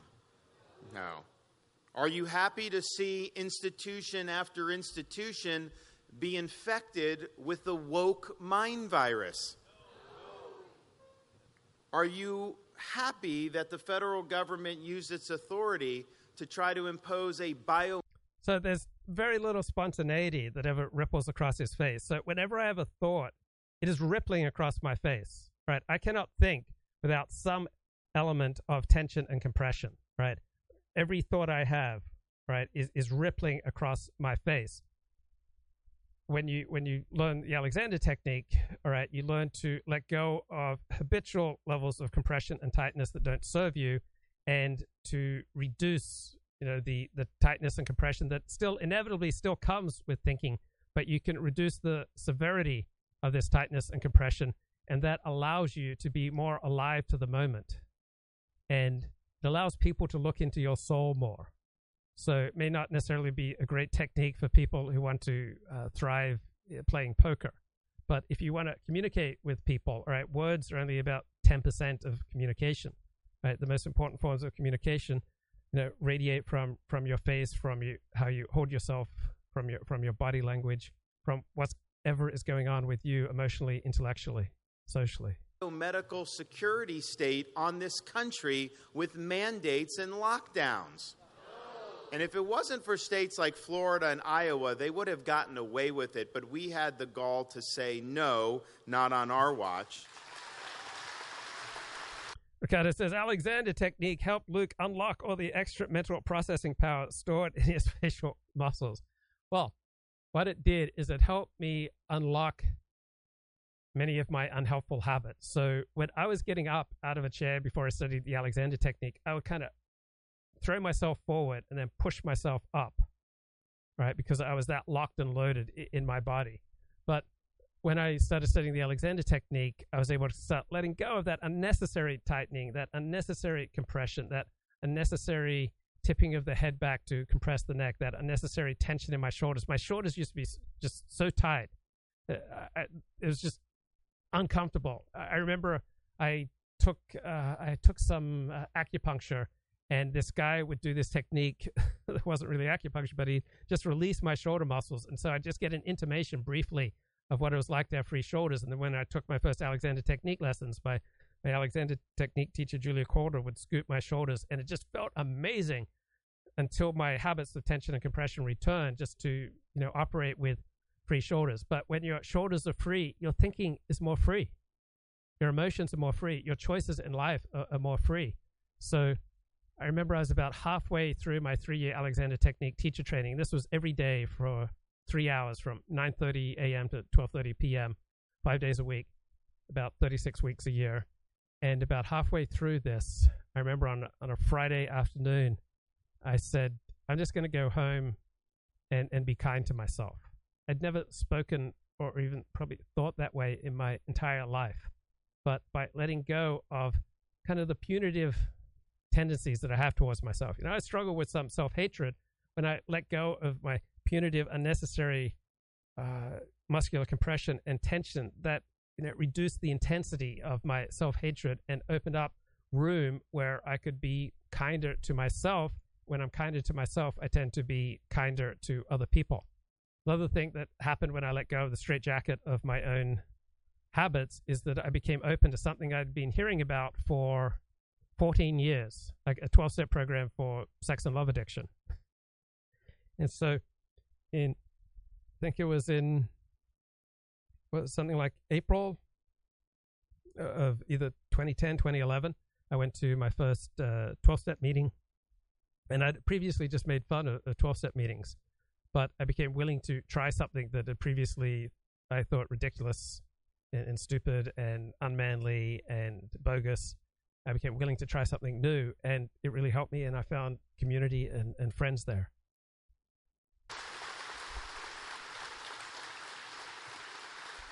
Do I use a foam roller to loosen my muscles? I own one, but I almost never use it anymore. Like, I would use it 10 years ago. You know what I found much more helpful to loosen my muscles? Even more helpful than the Alexander technique? The Alexander technique is good for when you're in action, but when muscles are in spasm, Alexander technique is what's much more effective I have found for loosening tight muscles is strain counter-strain therapy, otherwise known as positional release. So I've never used the foam roller anymore, but I've got it here. And are we all, especially on the heels of Memorial Day, are we all revolted by how we lost 13 service members in Afghanistan due to the ineptitude of Joe Biden as commander-in-chief? Yes. So we have a situation where the political elite in this country are detached from the wishes of everyday, hardworking Americans. Listen to this stat. 5 of the 7... Okay, let's learn a little bit about strain counter-strain therapy. Great way for letting go. Now let's go over the osteopathic technique of strain counter-strain. So the counter-strain CS, strain counter-strain. What the technique is it's going to utilize passive forces, meaning the patient is going to relax. They're not going to do anything. You're going to tell the patient, can I please have you relax for me? It's going to be an indirect technique, meaning you're not going to go into the barrier. You're going to go away from the barrier. And then tender points. A tender point is going to be a location on the body. There's going to be a whole bunch of tender points related to a lot of different levels of the body. You're going to find a tender point. One of the key points about these tender points are going to be there's no pain radiation. If I poke this tender point, it's going to be tender at the level of palpation, yet that tenderness will not radiate distally to any other area. So that's one differentiation between a tender point and a trigger point, for example. The technique that we're going to use for strain counter-strain. Now, for strain counter-strain, what you're going to be doing is you're going to be finding these tender points. So first, you're going to find a tender point. That's going to be the very first time. You're going to palpate. You're going to place your finger on it. It will be painful to the patient, so don't push too hard, but you do want to palpate. So place your finger on that tender point. Next, what you're going to want to do is you're going to want to place that patient into a position of ease. This is where the passiveness comes in. You're going to tell the patient, relax for me. Position of ease. Typically, you're going to be shortening the muscle. So let's say I had a biceps tender point. What I would do is I would flex the bicep because I'm going to shorten the origin and insertion distance. I'd be shortening that muscle. So, for example, position of ease, depending on the tender point, there are some nuances. However, the general principle is you want to shorten whatever muscle the tender point is located within. You want to shorten the distance. So the position of ease. Next, you want to do is this position should diminish the pain. Now, the target goal is 70 to 100%, 75 to 100%. So pretty much 3/4. So before I did the show today, I did the basics about 4 different positions. I located the unnecessary tension in my body and released it using this technique. Let's see if we can find... and we'll talk how to actually administrate it into different areas in the body. So what we're looking for a muscle or an area that is tight, in spasm or tension, and we're trying to position that area in a released position. So let's say we have the scalenes here, okay? So the scalenes, I'll help you in how to find the position release. What the scalene does is side bend. So when you find and locate and release these muscle spasms, you are happier, you are freer, your thinking is freer, everything works better. Exactly the position you put the head. So actually it's the muscle action that you put the head there. Then when the neck crunch videos, no, there is no crunching, Art Bell. And Art Bell, how do I get your mother on this show? You've got to tell me. Because I feel like if I can just convince your mother of the great things that we're talking about on this show, then I mean, is your mother married to your father? I'm just curious, because that I could be like a father to you, Art Bell, and that's what I really want. I mean, nothing creepy about that. No crunching going on here. No snapping. Right? This is tenderness personified.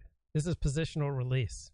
Muscle is relaxed, then you're massaging that area. Yeah? For here. And then once in a while. So actually it's a finger kneading. And it's a lot easier to go into that scalene muscles when they're relaxed. Then once in a while you can stretch the scalenes. Again, be aware that I'm dragging the head. I'm not lifting the head. Yeah? And then again, and it's interesting because when I do that, I feel the muscle is still not relaxed. Why? It kind of does that. It's almost contracting but letting go. It's nothing that the client would be aware of it. It's just the state of the tone of the muscle. So you want to locate those muscles that are in spasm, and by following the techniques, particularly in the first video, you can let go of that unnecessary strain. So let's muscles or other structures that are attached to muscles, like ligaments, tendons, things like that.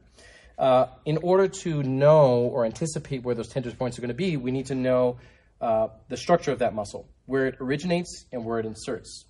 In terms of our hamstring, we're thinking about its connection points at the ischial tuberosity, and then distally at the lateral condyle, lateral collateral ligament, fibular head area. And that's where that point. I'm going to flex the knee and remind my patient not to help. Flex the knee and externally rotate the tibia and abduct the ankle. Now that I've reached this expected treatment position, I'm going to ask my patient to compare the tenderness to its original established. So this particular procedure you can't do obviously on your own, but a lot of them you can do on your own. Today called counter strain technique. That if you've got a strain, counter strain, or positional what happens release is that some of the therapist, students, they're a little bit confused with this technique, your comparing area? it to trigger points. The reason is that we use tender points when we're performing counter strain techniques, and everyone thinks that they're very similar or they're the same thing as a trigger point. There's a little bit of difference here. For trigger points that we have, normally the pain will radiate. So when you compress the points, it's going to radiate to another area. But for tender points, there's no radiation. There's a couple of key things you want to remember here for the technique. So the key points are going to be the following. The first thing is that this is a passive technique. So when we say passive, that means that the client is not going to be doing anything. You as the therapist is going to be performing all the movements for the client. And then the other thing we need to keep in mind is that this technique is going to be an indirect technique. When we say the word indirect, it kind of sounds opposite to what we should be thinking. Indirect means we go and we take the muscle and we shorten it. So we bring the muscle into an approximation type of position. So for instance, if we're talking about the bicep. So Alexander technique is also an indirect technique, because you're not so much doing something, but you're noticing the things and habits and patterns that you employ that are not helping you, such as usually unnecessary strain, compression, and pulling down, and learning to let go of your habitual reactions to stimuli that don't serve you. Biceps, we're going to be bringing the origin and the insertion closer to each other. So, and my philosophy on goodness is also an indirect technique. If you have people who love you and who you love, if you have a family and friends and community that you don't want to let down, you're going to be much less likely to engage in gratuitous human cruelty. So it's an indirect technique. If you have love in your life, you grow, develop, maintain love in your life, you're going to be less likely to act out in a needlessly cruel fashion. because you don't want to bring pain and humiliation to those people who love you. You don't want to endanger all the love that you've got going on in your life. Indirect technique, but I find it, in my experience, it's far more effective at promoting goodness and decency and ethics and, trust and, a good coherent community than a direct technique of trying to morally instruct people. We're kind of contracting the muscle, but as I mentioned, it's going to be done passively, so the client is not doing the contraction. You as the therapist are going to be performing the movement for them. Then the last thing that we need to do, we need to make sure that we find the correct tender points, and we compress the tender points to make sure that the pain scale can be determined by the client. So we're looking for a very high pain scale, maybe something like around a 7. So that's what I do on this show. I find your tender points, and then I place you in a spiritual position where you can let go of your unnecessary pain, and then you can feel the release and the relief and glory, hallelujah. I can walk again. I can dance again. I can sing like nobody's listening. I can dance like nobody's watching. That's what we're all about on this show. Okay, Politico, Jack Schaefer. So noting both his rigid demeanor, all right, so guy badly needs Alexander technique, and his deliberate avoidance of the press, the reporters gathering Ron DeSantis have gathered these behavioral cues, all right? We're always sending out cues about who we are, right? We're always transmitting, right? You transmitting God or you transmitting the disease, bro, right? So reporters have sewn the candidate into a straitjacket. They portray him as a locked up, frozen, and vengeful character whose veins pump bile, not blood. So there was this kid who played football, and he took some Alexander technique lessons, and then after a few lessons, he said to the teacher, if I keep having these lessons, I'm not going to want to play football anymore. He, by letting go of his unnecessary muscular tension and getting into a better head-neck relationship, he felt more free and at ease with himself. As he became more free and at ease with himself, he was less inclined to try to wreak pain and vengeance and violence on other people. Ergo, he didn't want to tackle football anymore. So when we become aligned and let go of these unhelpful, muscular contraction pulling down patterns where we get locked into that fight and flight reflex where our shoulders rise up and our head rotates forward, our head moves forward and also rotates back onto our neck, compressing us, right? We're walking around this fight or flight pattern, right? There's not a lot of love that's going to be flowing into your life or out of your life, right? There's not going to be a lot of flexibility in your thinking, in your emotions. You're going to interact with people from a very tight, compressed, and fight and flight perspective.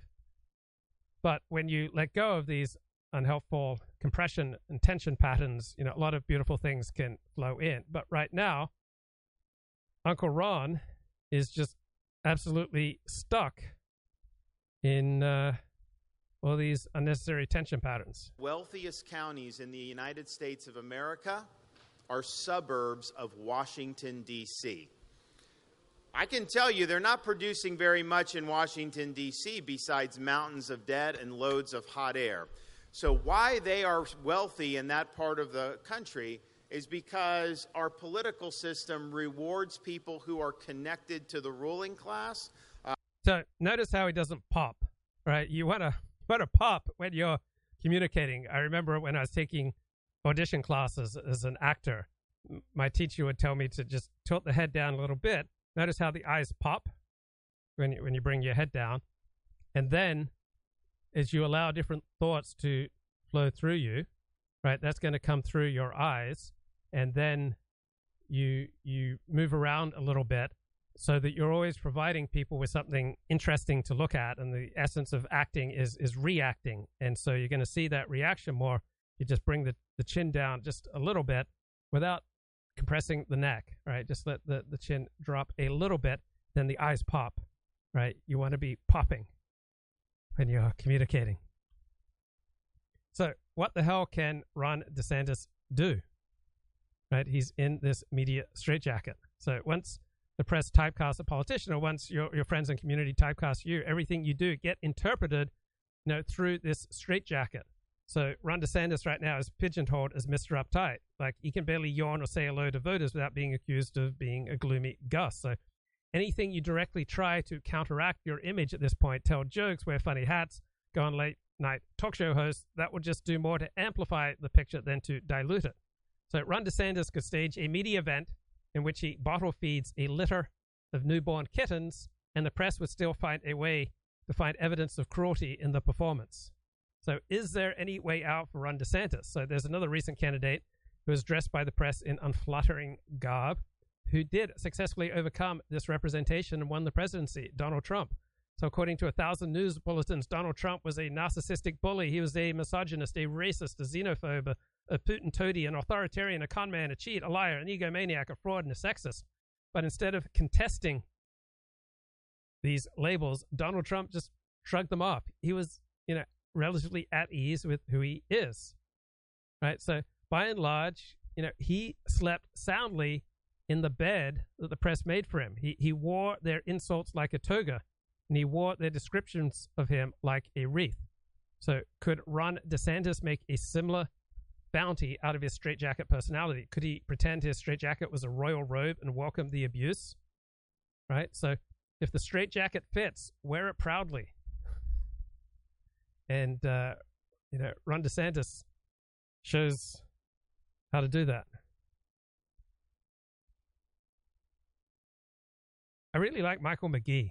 Just discovered him in the last few weeks. Sat with the feedback and looked deeply into my own experience of being here with you all. And what I got in touch with in terms of my presenting here was a sense of an underlying fear, actually, about whether I would be good enough or whether I would be considered worthy enough. And so I really noticed that my own love wound was really coming out in terms of, and in a way that as I look deeply into my. This is a safe space, guys, for you to discuss your love wounds, right? What love wounds do you want to share with us? Experience of this group and being here with you all, that part of my preparing it in the way that I've done was not only to provide something that would be of value to everybody, but I really became aware of there was still that part of me that wanted to be considered, if you will, lovable or valued by you all. And so I saw my own love wound in action, and that was really powerful, and it really recommitted me. I mean, this is sort of foreshadowing of my thoughts today, but we really looking at my own intentions, and really for part of the work that I'm going to be talking about is about really sort of a purification or love wound. We all have love wounds. We all have an erotic template. All right. We all have love maps. There are certain things, all right, that tell us that we are on the road to love. We have certain things that turn us on, that make our heart go pitter pitter pitter patter patter pitter pitter pitter. All right, and they usually have to do with childhood wounds. And our love maps, our erotic template, has to do with acknowledging and embracing those wounds and then healing them. And that's the journey that we're all invited to go on. I think it was Dr. Money. Was it John Money who came up with the term love maps? I think it's brilliant. Okay, let me find my place. Hang on. Refinement, if you will, of intention, and really trying to offer this to you all today, my thoughts in terms of the spirit of really just wanting to give to you all and to benefit you all as best that I can. So I'm going to be talking from a very personal perspective about step 6 as I understand it. And, in a way, I'm really lucky. I'm really glad that Alan has done it this way, because I get to listen to Alan and Tom and Glenn and other people, you all sort of talk about step 6 and really absorb and digest everything that you say. And this is great to be able to finish up. And so thank you, Alan, for making it be that way for me. It's great. So I guess in terms of step 6, in reflecting on this for me, from a very sort of personal point of view, I think of step 6 as really almost a dedication, a step to dedicate my life to loving. That's really what it means for me. When I was in my early 20s, I took some Buddhist precepts, but I didn't really follow through on all of those precepts in terms of really living them. And really, I think the problem was that I really hadn't really made that step of truly, deeply dedicating myself to a life of love. So I think that step 6, as Alan has said, is a real growth step. It's a step from moving away from feeling on. Okay, will you join me today in rededicating your life, right, to a life of love and radical inclusion? Right, Janan Ganesh has a terrific weekly column. He is the most prestigious pundit and columnist around today. He writes for the Financial Times. I spent, what is it, about $200 a year subscribing to the Financial Times in large part so I can read Janan Ganesh. I think his family's from Sri Lanka. And he writes twice a week for the Financial Times. Let me show you a picture of him. Here we go. Whoops. There we go. The vibe theory of politics. But first, that was from 2022. This week he wrote, why Ron DeSantis is losing Republicans to Trump. He mistakenly thinks populist voters want to win power and do something with it. So I don't agree with him here, but I find it stimulating. Consider for a moment what Donald Trump gives to his average follower. Membership in a vast nationwide communion of like-minded people, a paternal figure in a confusing world, the frisson of transgression. Middle-aged whites don't often in life get to play the rebel. So next to all of this, what is the marginal benefit of seeing him win an actual election? What after that is the marginal benefit of watching his policies come into force? No doubt Trump fans would rather have these bonus items than not, but he has done them a profound emotional and almost spiritual service before it ever gets to that. I think that is true. It's not clear that Ron DeSantis understands this about populism. So Ron DeSantis is not a natural populist. All right. He has to be MAGA enough to get Republican voters, but with the assurance to his donors that he's not really MAGA. So another thing that makes him stiff is that he's playing a false game. Right? He is not a populist. He is not MAGA. But he has to sound populist and he has to sound MAGA enough to win the Republican primary. But in reality, he can't behave in a populist or a MAGA fashion like Donald Trump, or he'll lose his donors. So the governor of Florida trades on his electability and administrative competence. I mean, is there any doubt that Ron DeSantis is vastly more competent than Donald Trump? But if either of these things were paramount for voters in the Republican primaries, the contest would already be over.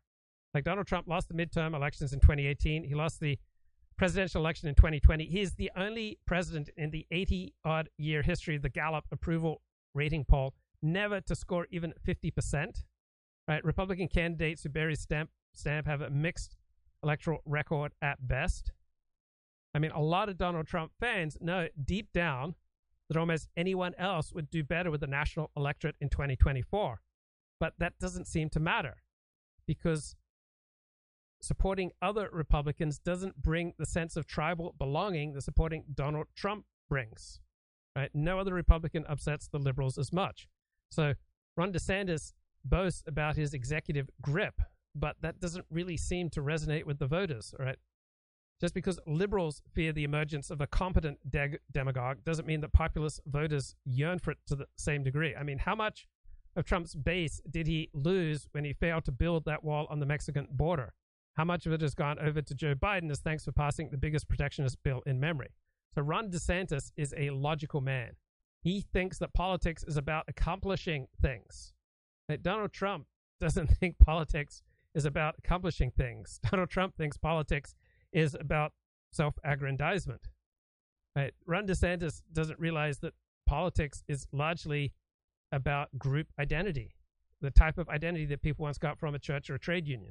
But this is kind of lost on Ron DeSantis' rational thinking. So Ron DeSantis thinks like a liberal.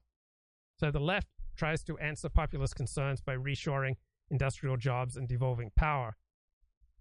And yeah, populism does have tangible grievances, but beyond the tangible grievances, populism brings group membership, a tribal identity that starts to mean more and more to people as opposed to tangible benefits. And Donald Trump sees this more clearly than his rivals.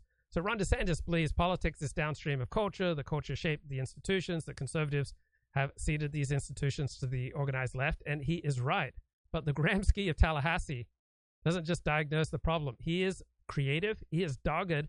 He has installed a right-wing counter-hegemony. Just ask Disney and the educational bureaucracies of Florida, right? This is more thought and more work than Donald Trump has ever put into the cause. But it seems to be, right now, for Republican voters, beside the point. I mean, is it even clear that populist voters want to win the cultural war? Maybe just being in the cultural war gives them meaning. Right? Maybe there's more group identity in losing. Maybe there's more solidarity under siege than in triumph. So maybe none of the governor's arguments against Trump, such as his electoral repellence, his boredom with detail, his incompetence, maybe none of these arguments are as wounding as he hopes. So Ron DeSantis is a case study in the vibes theory of politics. Right? It doesn't matter that he is effective. Right? It doesn't matter that he is competent. It doesn't matter that he is sincere. Right? He seems like a creature of the establishment. right? From his neat hair, his sober tailoring, right? No populist worth the name would be reading Ron DeSantis briefs and enacting ideas with such bureaucratic patience. I mean, you can just imagine Donald Trump shouting nerd at him. So a strident right-winger from a far humbler background than Donald Trump is framed as though he's the latest scion of the Bush clan. Now, what's the vibe theory of politics? This is a Renan Ganesh column in the Financial Times from July 22, 2022. He says, our beliefs are often just unexamined tribal loyalties. So politics is mainly about vibes. Right? Most people's ideological commitments are soft. That's right. Most people, 90% plus of people don't have a coherent political ideology. Right? For most people, politics is a form of in-group identity. Right? What they think of as a political belief is usually a post hoc rationalization of a group loyalty. And this is even more true, not less true, of the highly educated, high information voters. So what education does is estrange people from their parents and from their hometown. It leaves them casting around for an alternative identity, and a political tribe is as good as any in our increasingly secular age. And Renan Ganesh says, I am alive to this habit because I possess it. Why do I side with Rishi Sunak over Liz Truss or with Emmanuel Macron, a protectionist with the weird thing for Russia going back years? Right? There are reasons of substance, but in all candor, it's a matter of vibes and tribes. At a base level, these are my people. They dress and they act like the average of my 10 best friends. Right? That's how we usually operate in politics and religion and in life. We tend to act like the average of our best friends. If there are awkward things that come up, we just reinterpret them. So imagine if at the start of COVID, Donald Trump had shut his country down and Angela Merkel had kept hers open. Donald Trump could have justified his action as a protector of the homeland while she stressed liberal ideals. As a girl in East Germany, I saw the human cost of draconian government intervention. So the pandemic culture war that we have seen since 2020 would have been inverted. It would have become a badge of right-wing pride the world over to mask up and to stay in. It would have been a progressive statement to bare your face and your party. People don't work out what they think and then join the corresponding tribe. People join a tribe and then they infer from their tribe what they think. That's the team sport of politics today. It is fiercer and fiercer, and it is about less and less. Right? That's Renan Ganesh in Financial Times. Being in that state of unlovable and disconnected, it's really a dedication to a realization of our lovability and our connectedness and our interdependence. So it's really a dedication to really a life of the practice of love. And as Alan says, I really see that as what Alan calls our true self, a sort of self-realization. So I think of step 6 as a decision to enter into a daily life of a devotional practice, and even worshipful, to think of each day as a day of worship. For me, anyway, that's what it is, and it's really worshiping and loving the we that contains the me. And I'm aware Tom's probably going to be aware that I'm rhyming again, but it really is living for the one that we are a part of. And I think the more that we awaken, my experience personally, and is that we realize that really we are part of something that is greater than us. We've had that experience of oneness, and so it's sort of living in the absolute. If you don't have community in your life, you may be missing out on something that most people find incredibly powerful, like feeling yourself a part of something greater than yourself. Of our oneness, but also at the same time living the relative of our separateness from each other, and that both are happening at the same time. I think the other thing is, Glenn mentioned last time about us sort of, dedicating our lives to sort of a practice of working on our character defects. And yet the way that step 6 is written, it's really about, it's about sort of asking God to remove our defects of character, or being ready. Step 6 is being ready to ask God to remove our defects of character, which sounds in a way kind of passive. It's like we're sort of surrendering and we're just asking God to change us. And I've been thinking about, that's always sort of. So just wanted to run down the 12 steps. We admit we're powerless over food, alcohol, sex, porn. Second part, that our lives have become unmanageable. So if your life is unmanageable, let's say it's unmanageable in your finances or in your love life or with your weight or with your relationships, right? you may very well have an addiction going on. And so emotional sobriety is about the path towards a manageable life, even after you abstain from whatever is the practice, the process, or the substance over which you realize that you're not fully in control of. So step 1, admit you're powerless and that your life has become unmanageable. 2, come to believe that a power greater than yourself can restore you to sanity. And so this doesn't have to be God. It can be the group, it can be reality, it can be the universe. Make a decision to turn our will and our lives over to the care of God as we understand him.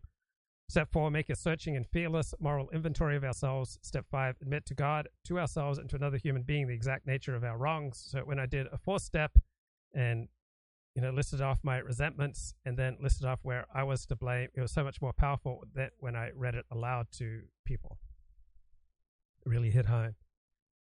Step 6, we were entirely ready to have God remove all these defects of character. So, for example, I get highly triggered by any threat to my status, even as low as my status might be. Anything that threatens to lower my status, right, I get triggered. I couldn't sleep the other night because there'd been a very minor threat to my status that in all likelihood would not have affected you. You would have slept just fine. But I woke up at 11 p.m. just filled with rage. I tried to just watch Seinfeld and I still couldn't fall back to sleep. And so I just got up and just started working on my blog till about 2 a.m. because I was just so filled with rage with what I experienced as a threat to my status. Step 7, humbly ask God to remove our shortcomings. Step 8, make a list of persons we have harmed. Become willing to make amends to them all unless it would hurt them or ourselves. 9, make direct amends to people wherever possible. 10, continue to take personal inventory. And when we are wrong, promptly admit it. So that's a pretty good measure of maturity in someone who's morally responsible. When they're wrong, how quickly can they admit it? 11, seek to improve our conscious contact with God as we understand him, praying only for knowledge of his will for us, the power to carry that out. And 12, having had a spiritual awakening as a result of these steps, we try to carry this message to those who are suffering and to practice these principles in all of our affairs. Troubled me a little bit, not troubled me, but sort of confused me in a way about that active role versus the passive. And I realized that actually there's tremendous wisdom in step 6, that we really don't change ourselves. We don't. And I really want to focus on that today with you all, that there are things. Yeah, that's one thing I talk about with my sponsees. We don't overcome our character defects by deliberately, directly attacking them. So I have a character defect that when I'm late, I tend to be inconsiderate. I tend to be dismissive of everyone, everything that gets in my way. I just tend to treat people purely on an instrumental basis. I'm not a very nice person when I'm late. I'm not a very nice person when my status is threatened or I feel like my financial survival is under threat. Like, the beast comes out in me. So to whatever extent I have become a better person over the past 10, 12 years, maybe there's been some internal change. I'd like to think so, but primarily it's about placing myself in better situations. So I'm not running late. I got money in the bank. I spend my time with people who are good for me. By placing myself in better situations, my life has gone better. So character defects. Okay, I tend to say a lot of inappropriate things. And directly working on this tendency, which has socially sabotaged me again and interpersonally sabotaged me again and again and again. I've missed out on so many opportunities for love, for sex, for connection, for community, like for money and power and all the good things in life, because I would say inappropriate things at inappropriate times to inappropriate people. I have had virtually zero success directly trying to overcome my tendency to make inappropriate jokes. Directly trying to work on that has not worked for me. On the other hand, to whatever extent I can feel like I'm here to help God's kids, to whatever extent I can implement this kind of helping 12-step attitude that I'm here to be of service, then my tendency to say inappropriate things at inappropriate times to inappropriate people just considerably diminishes, if not entirely goes away. So when I'm in the mindset of I just want to be helpful, just want to help, I don't struggle with saying inappropriate things. I struggle with saying inappropriate things when I become attention-seeking when I want to show off, when I want to have control or influence over people, and I want to make them laugh so that I feel better about myself. All right, so when I've moved from a other-centered, helpful mindset to a selfish, acknowledge me mindset, then I just get into trouble in so many ways. I say inappropriate things. I hit on women inappropriately. I'm not always honest and forthcoming. I'm not always responsible. I'm not considerate of other people and their needs when I'm placing myself first. When I try to place, a higher goal, some transcendent goal of just being helpful, then all the character defects that have tripped me up and embarrassed and humiliated me and defeated me over the course of my life, they just seem to drop out. And that's without working on them directly. But if I can increase my constant contact with reality, with God, with other people, work on, building my relationships, then my desire to act out and shock and awe people and offend people just diminishes. When I've got friends, when I've got community, when I've got love in my life, when I see people on a regular daily basis, face to face, who I love and who love me, I don't have much of a desire to hurt and wound and shock and bother them. Things that we can do consciously that we have some conscious control over, but it's kind of, the way I see it, it's kind of like taking care of trees so that they would bear fruit. We can water the trees, and we can provide the trees with fertilizer and make sure they get sun and protect them if it gets too cold, but we can't make a tree bear fruit. And in that same way, I don't think we make ourselves really change. But I'm going to talk about sort of the three things that I think that we can do. And as I think very carefully about what are the three things that we can do to sort of cultivate the fruit of love in our lives, what is it that we can do that is acts of worship, acts of dedication of our lives to the practice? And that's what I need more in my life. I've implemented something in my life the last few weeks after suffering some social humiliation, where I made an inappropriate joke that really shocked and hurt people and made them feel unsafe around me. Here's something I've implemented. I've tried davening with kavanah, right? I've tried praying with intention. Like I pick up the Jewish prayer book, and I try to say at least like one word like I mean it. And then if I can say a sentence like I mean it. And sometimes I translate God to reality just because sometimes that resonates with me better. But I just try to say a word or two or a sentence as though I mean it. And I also do it because I hate it. I'm not really into davening. I'm not really into prayer. And so by doing it, I recognize that what I want to do is not necessarily good for me, and it's a good idea for me to do some things that I don't like to do, like davening, prayer. I really don't like davening, but I've been implementing that on a regular basis. Just even if I'm just trying to say one word from a genuine place. And as I've been doing this, there's a beautiful morning prayer in Judaism where we bless and acknowledge God who restores strength to the weary. Now, I love that. I mean, most of my life I struggled with fatigue. I had chronic fatigue so badly, I was bedridden through most of my 20s. Fatigue has held my life in a straitjacket.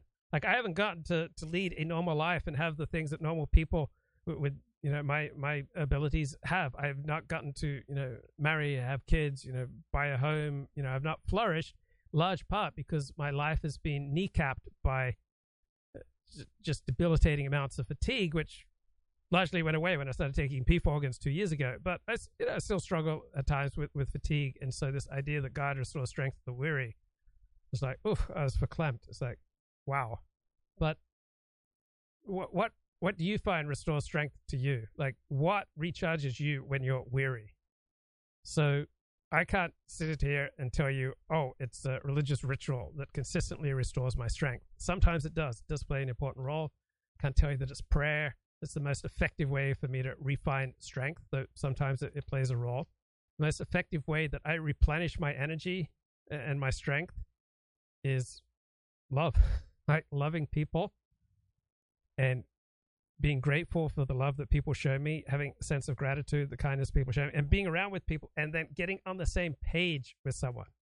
So I'm acknowledging where they're at and what they want to talk about, in addition to where I'm at and what I want to talk about. When we create that shared reality, like when we bond, even if it's just a good morning, but if it's real, then I get energy from that. So establishing a common ground with other people face to face, having real life interactions, creating a shared reality with other people, and then developing some sort of rhythm in my interactions with that person in our shared reality. More than anything else, that tends to replenish my strength and my energy.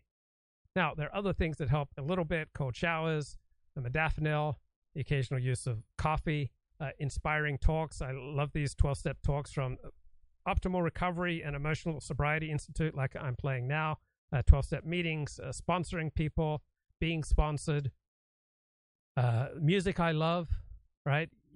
I find I can essentially set my mood by the type of music that I listen to. Going for a walk, right? These also help me replenish my strength. But what helps you replenish your strength? Practice of love.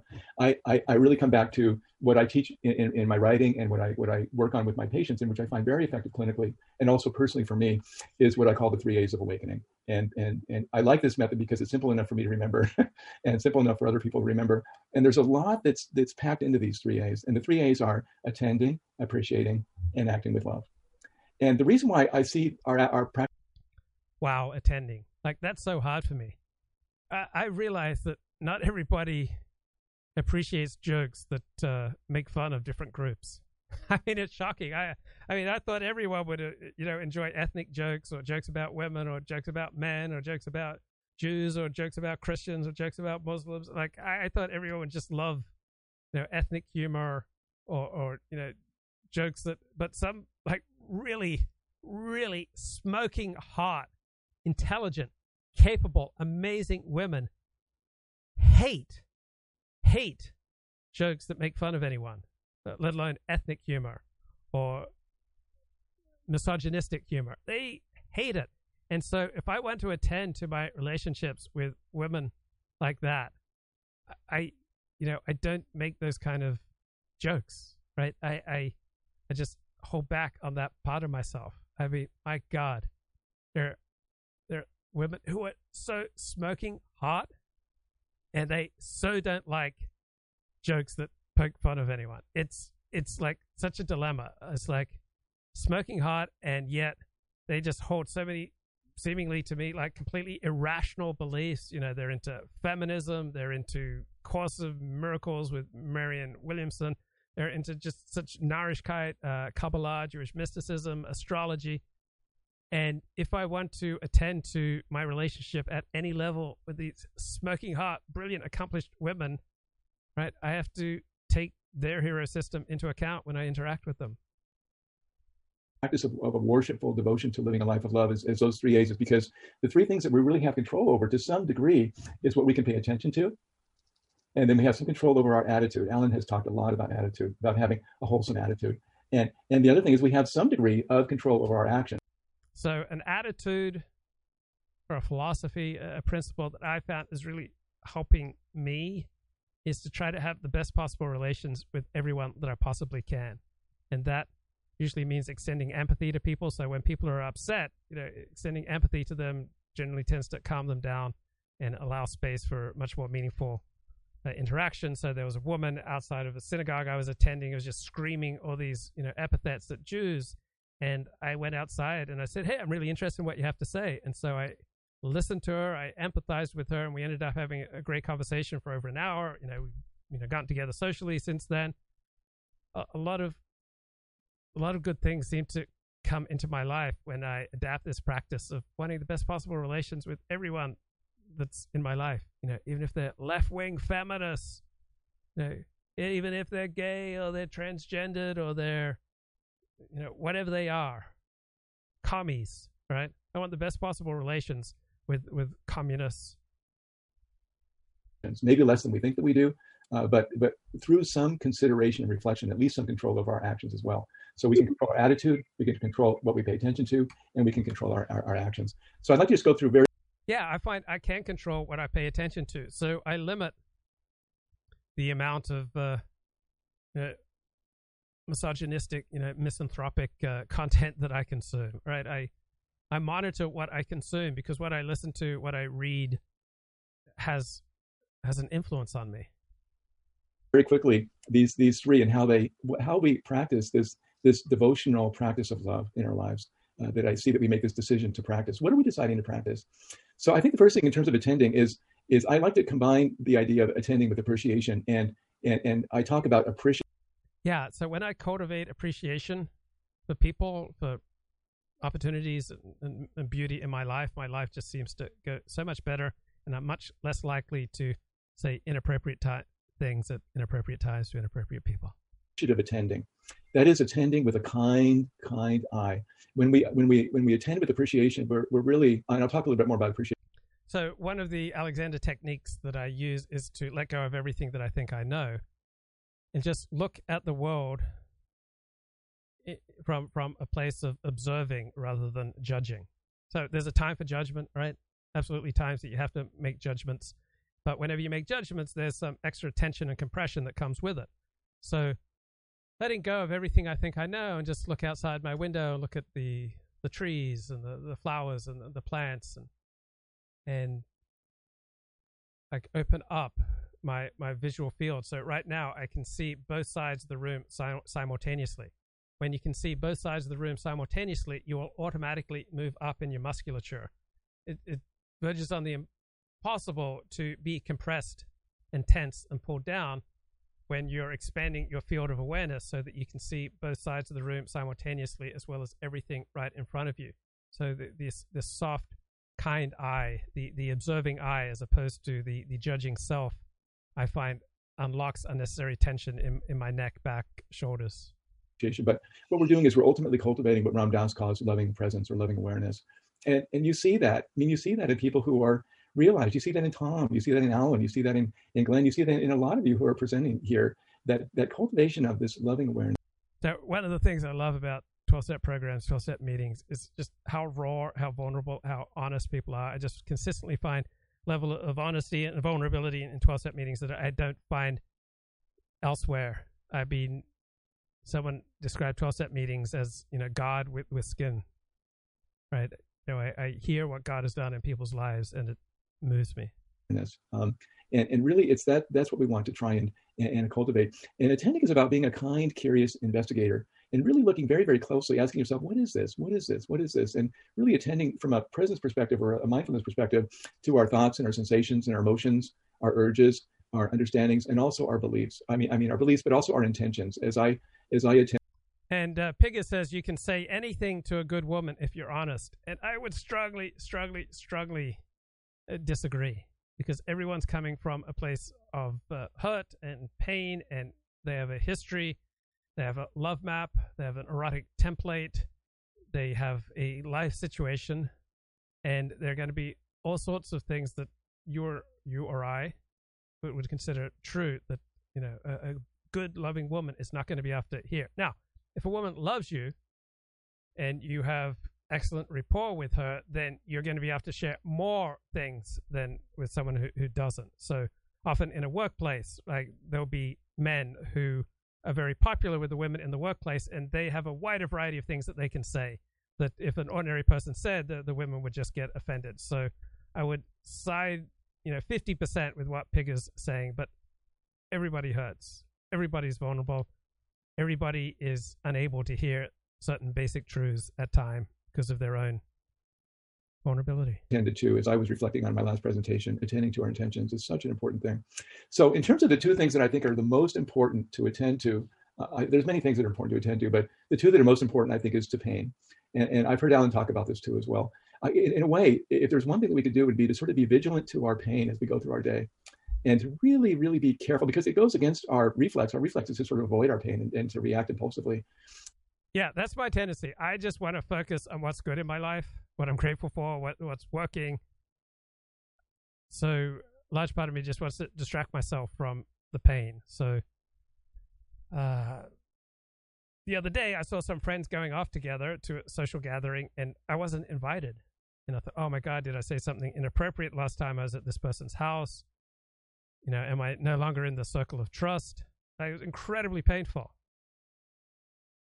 And I don't want to run from that pain. I don't want to live in it either, but just, recognize that, yeah, that was painful. Or I could be out on a hike and I could see some acquaintances and suddenly be such a stake in my heart, realizing that they would never ask me to accompany them.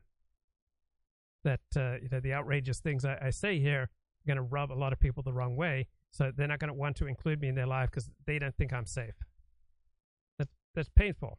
Don't want to sit in the pain forever, but I don't want to avoid it either.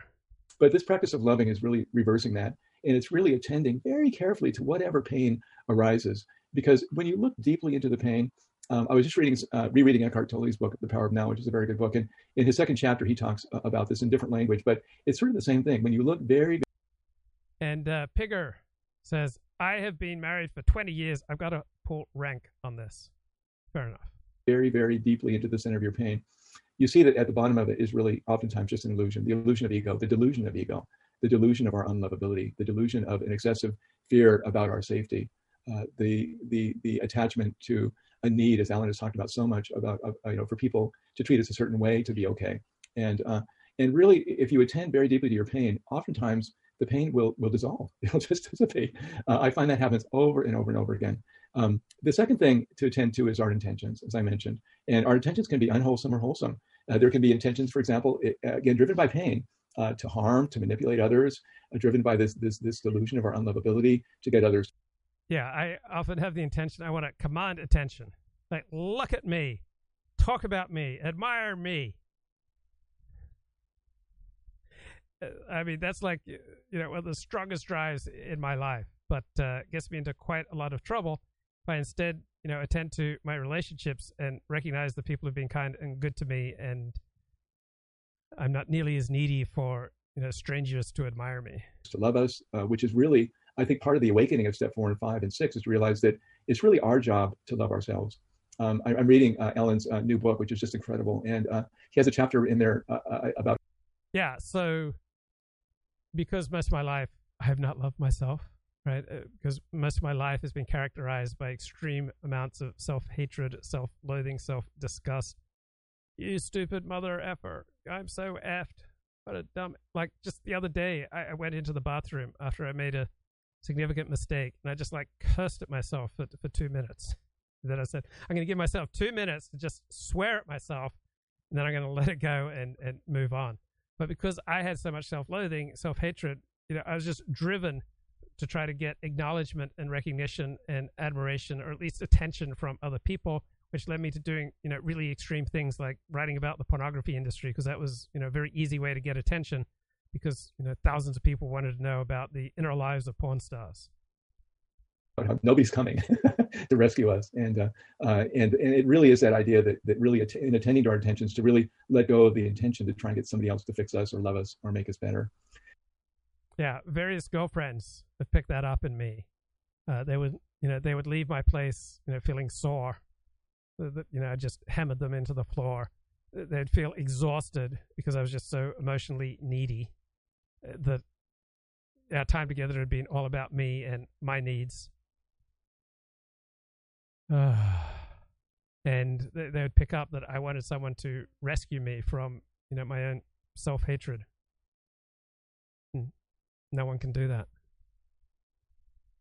And at the same time, to really attend and to really nurture and honor wholesome intentions. And for me, my experience is that I start my day in silence, solitude, and stillness as much as I can. I have a very busy ADD kind of mind, but I to the best I can, when I find myself grounded in stillness, what arises... No, I don't always get to start my day in silence and stillness, though it's a goal. I usually don't attend to my email often for the first 2 hours, don't attend to the news for the first 2 hours of the day. But even if I can't achieve that, at least set aside some time, even if it's only 2 minutes for meditation in the morning. Just 2 minutes of meditation, I find calms me down and makes me more effective. This for me is the experience of love, the experience of love. And if we can attend deeply to our peer awareness, our bare awareness, the qualities, the miracle, the amazing mystery of it all is that the qualities of our bare awareness is loving. And so if we can really attend to that and attend to the intentions that arise out of that, then we find that we have there are intentions to love ourselves and to love others and to love all of life. So that's a very brief overview of this attending. I really see attending as the foundation of love. And I like that. All right, here is a piece of satire coming from anybody and their three-legged dog knows that you cannot bring back Ezra Miller. You can't bring back Ezra Miller. I mean, you'll never be Flash again. I do believe Ezra's going to get some jail time, though. Probably 6 months to a year or a year and a half. We got to get this movie out. There's going to be no press junket. You're an absolute rock star. Thank you for taking the time. I appreciate it. Hi, Jake. There's going to be no premiere. No, they're just going to put out trailers, and they're going to put the movie out. They're going to rake in $200 million for it, and then they're going to move on from Ezra, and Ezra will never be this thing again. Yeah, people tend to get frustrated when bad people do well. That's the real reason that Tucker is ousted from Fox. Why was Tucker Carlson really fired from Fox News? The writer Chadwick Moore, who has written a new biography of Tucker Carlson, thinks he knows the reason and had this to say in a video he made today. Let's watch. I've also seen a monologue that Tucker planned to deliver on Monday, April 24th, before his show was abruptly taken off the air. That monologue dealt with, among other things, investigations around January 6th, and particularly Ray Epps, the only person captured on video inciting people to violence at the Capitol that day, and allegedly an FBI informant, who still has not been arrested or charged. Ironically, a good part of the monologue also dealt with the people and forces that are trying to silence him, like AOC and others in government. It has now been reported that his firing was a condition demanded by Dominion as part of the settlement with Fox. Although Dominion has denied this, my sources have intimate knowledge of the situation, and they have assured me, even before this news leaked, that that is, in fact, the truth. So Tucker Carlson retweeted that. He quote tweeted it with those eyes, the two eyes people do when they're like, look intently at this. So what's the implication here? Well, I think the implication is because Tucker retweeted it, I think that's giving some additional credence to the claim that this might have been having something to do with the Dominion lawsuit. Right. And then also that Tucker was planning to do even more coverage of January 6th, of the theory, very popular on the right, has not been really, the theory that that individual, Ray Epps, we've talked about this on the show, was an FBI agent. No evidence has come forward to verify that. You can see him on video day before the Capitol, urging illegal action. In fact, actually other protesters say, Fed, no, because they know the person urging illegal action in other cases has turned out to be a federal informant.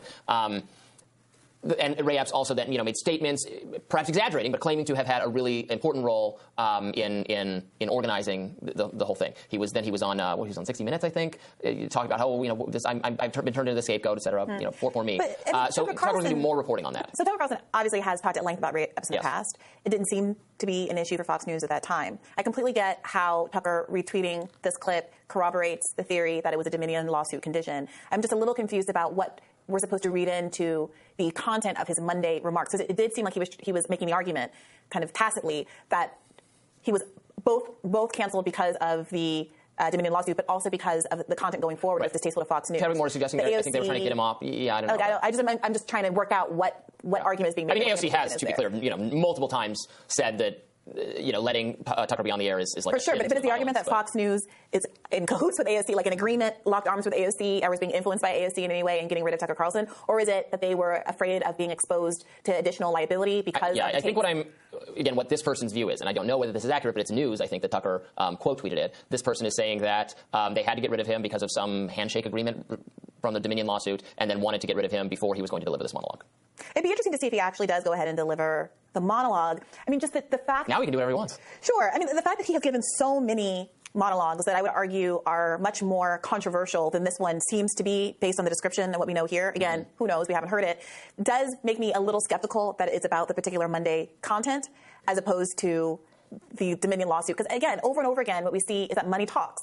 The decisions that are being made in terms of how Twitter administers its content, the decisions that are being made by other social media companies, the decisions that are being made politically, when you bend the knee to Modi or some other authoritarian government. And so Twitter was going to go all in with Daily Wire. Daily Wire showing that documentary they released on What is a Woman and by Matt Walsh.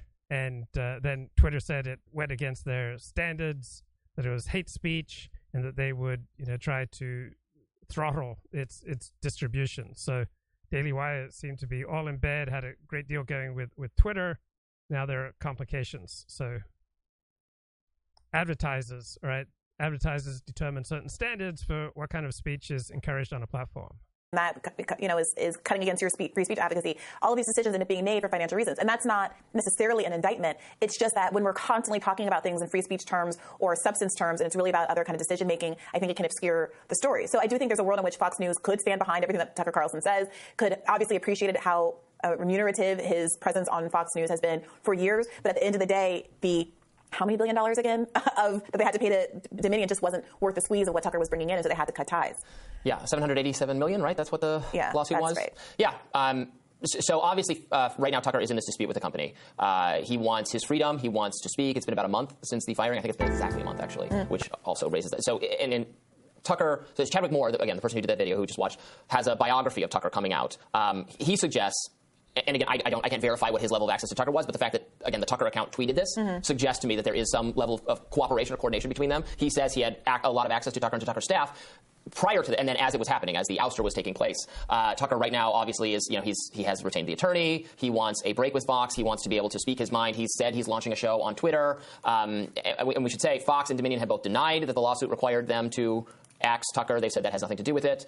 They've not offered a reason beyond that. It's a real interesting time period. So this could be, you know, we've reported previously that Tucker signaled to his allies that they can start speaking out more loudly on his behalf. It's a really interesting time. Yeah, I'm curious from a kind of optics perspective, what does it mean to people? What does it mean to conservatives if Tucker was let go because of the Dominion lawsuit versus because of a difference of? Okay, John Mearsheimer, political science professor, says it's not going to make much difference for the Ukraine situation or America's policy towards Ukraine if Donald Trump wins the presidency. The factors involved. If anything, his polling has declined since he made that statement. Probably But Trump can DeSantis, say, I'll resolve it in 24 hours. And he gets away with it because nobody sort of asked him the further questions. And even on CNN, a hostile interviewer only wanted to ask him, do you want Ukraine to win? And he said, I just want people to stop dying. And the crowd in New Hampshire broke into an ovation. The more sensible question, I think, to ask him would be, how exactly are you going to do that? Right. Indeed.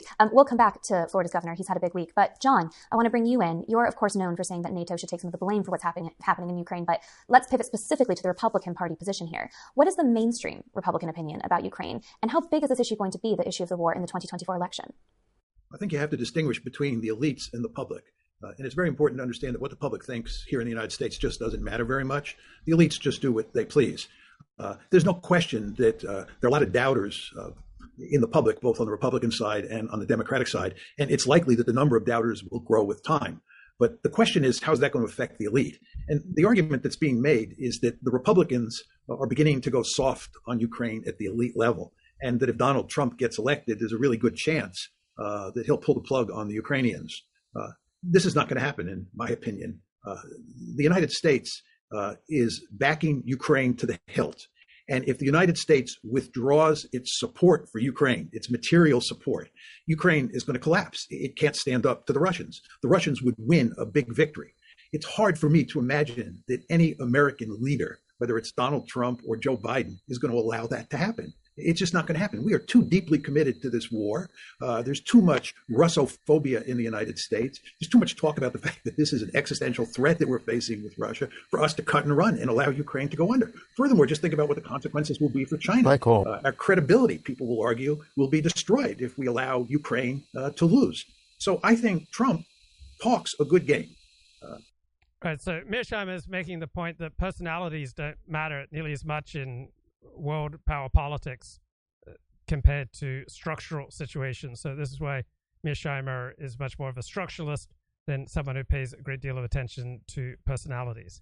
It really doesn't matter that much who's the next president of the United States because it's the structure of the U.S. economy and the structure of U.S. power politics that's going to run things, as opposed to personalities, which will usually just have a minor effect. Now, there'd be no Adolf Hitler running Germany in the 1930s and 40s, there would have been no Holocaust. So personalities do sometimes have a dramatic effect. But what he actually does when he's in office, assuming he gets reelected in 2024, is another matter. And I would note here, just as a final point, that Donald Trump, when he ran for president and in his initial few months in the White House, said that he wanted to improve relations with Russia. He viewed Putin as a friend. He wanted to put an end to NATO and get out of Europe. None of that happened. And in fact, what did happen is that in 2017, it was Trump who started arming the Ukrainians. Obama, much to his credit, had the good sense not to arm the Ukrainians. But Trump decided to arm the Ukrainians, and we were as tough on the Russians during the Trump administration as we were in any other administration. So Donald Trump can talk all he wants about how he's going to do a 180-degree turn regarding American policy on Ukraine. Yeah, what people say is not necessarily what's important. All right, what people say is not necessarily what's going to happen. Here's more from Misha. Freddie said, I think he's exactly right that Trump views himself as a deal maker, and he thinks that he can move in here and he can talk to Putin, he can talk to Zelensky, he can use pressure on Zelensky, and he can cut a deal. The problem that Trump faces is not simply that there would be resistance from the rest of the establishment if he tried to do that. The real problem is there's no deal to be had here, right? Nobody can figure out what the solution is to shutting this conflict down. And there are two reasons for that. One is the territorial issue. The Russians are not going to give back the territory they've conquered, and the Ukrainians want that territory back, and you can't square that circle. Furthermore, the Russians want Ukraine to be a neutral state, and Ukraine wants a security guarantee, and that can only come from the West, and you can't square that circle. So there is no deal to be had. So, there's all this talk these days about using the Chinese as a force or as a moderator to work out some sort of deal. That's not a viable argument because, again, it has nothing to do with the Chinese. It's the fact that there's no deal to be had. So Trump can talk till he's blue in the face about cutting a deal, but there's no deal to be had. But he would, and John, obviously you're the great expert on international relations, so I defer to you on this, but he would have leverage. I mean, Americans' power is unrivaled. He would have significant leverage over Ukraine because of the support that America has provided Ukraine, and he would have significant leverage over Russia because of the threat that America can pose to Russia and the fact that the war has not been going according to Russia's plan so far. I think you're absolutely right that he would have significant leverage over the Ukrainians. Not total leverage, but significant leverage. But I don't believe he'd have any leverage over the Russians. The Russians don't trust the Americans, whether it's Trump or Biden, as far as they can throw them. And the Russians have a deep-seated interest in taking as much of Ukraine as they can and turning the remaining part of Ukraine into a dysfunctional rump state. And promises from Donald Trump that they'll work out some sort of meaningful deal and therefore the Russians can make concessions is not going to wash. The Russians no longer trust us, and they shouldn't trust us. There's also a question about... So Mearsheimer also makes another point that popular opinion doesn't really control foreign policy. Foreign policy is decided by the elites. So the elites have universally gone in with supporting Ukraine against Russia, even though that's dramatically against America's best interests, and Americans don't really care that much about what happens in Ukraine. And he uses the analogy of World War I, where Woodrow Wilson decided he very much wanted to take America to war, but he was concerned that Americans were not particularly interested in entering the war, and he was also concerned that the biggest ethnic groups in America were Germans, who would obviously not be in favor of going to war with Germany, and the Irish, who were not fighting in World War I. So the elites in America had to gin up all these stories of German outrages to try to make a case for going to war in World War I. It was never a particularly popular decision. Now, all these false stories about German outrages in World War I led many people to not trust stories about Germans committing the Holocaust in World War II because they'd been lied to and fooled once. They weren't going to buy it a second time round.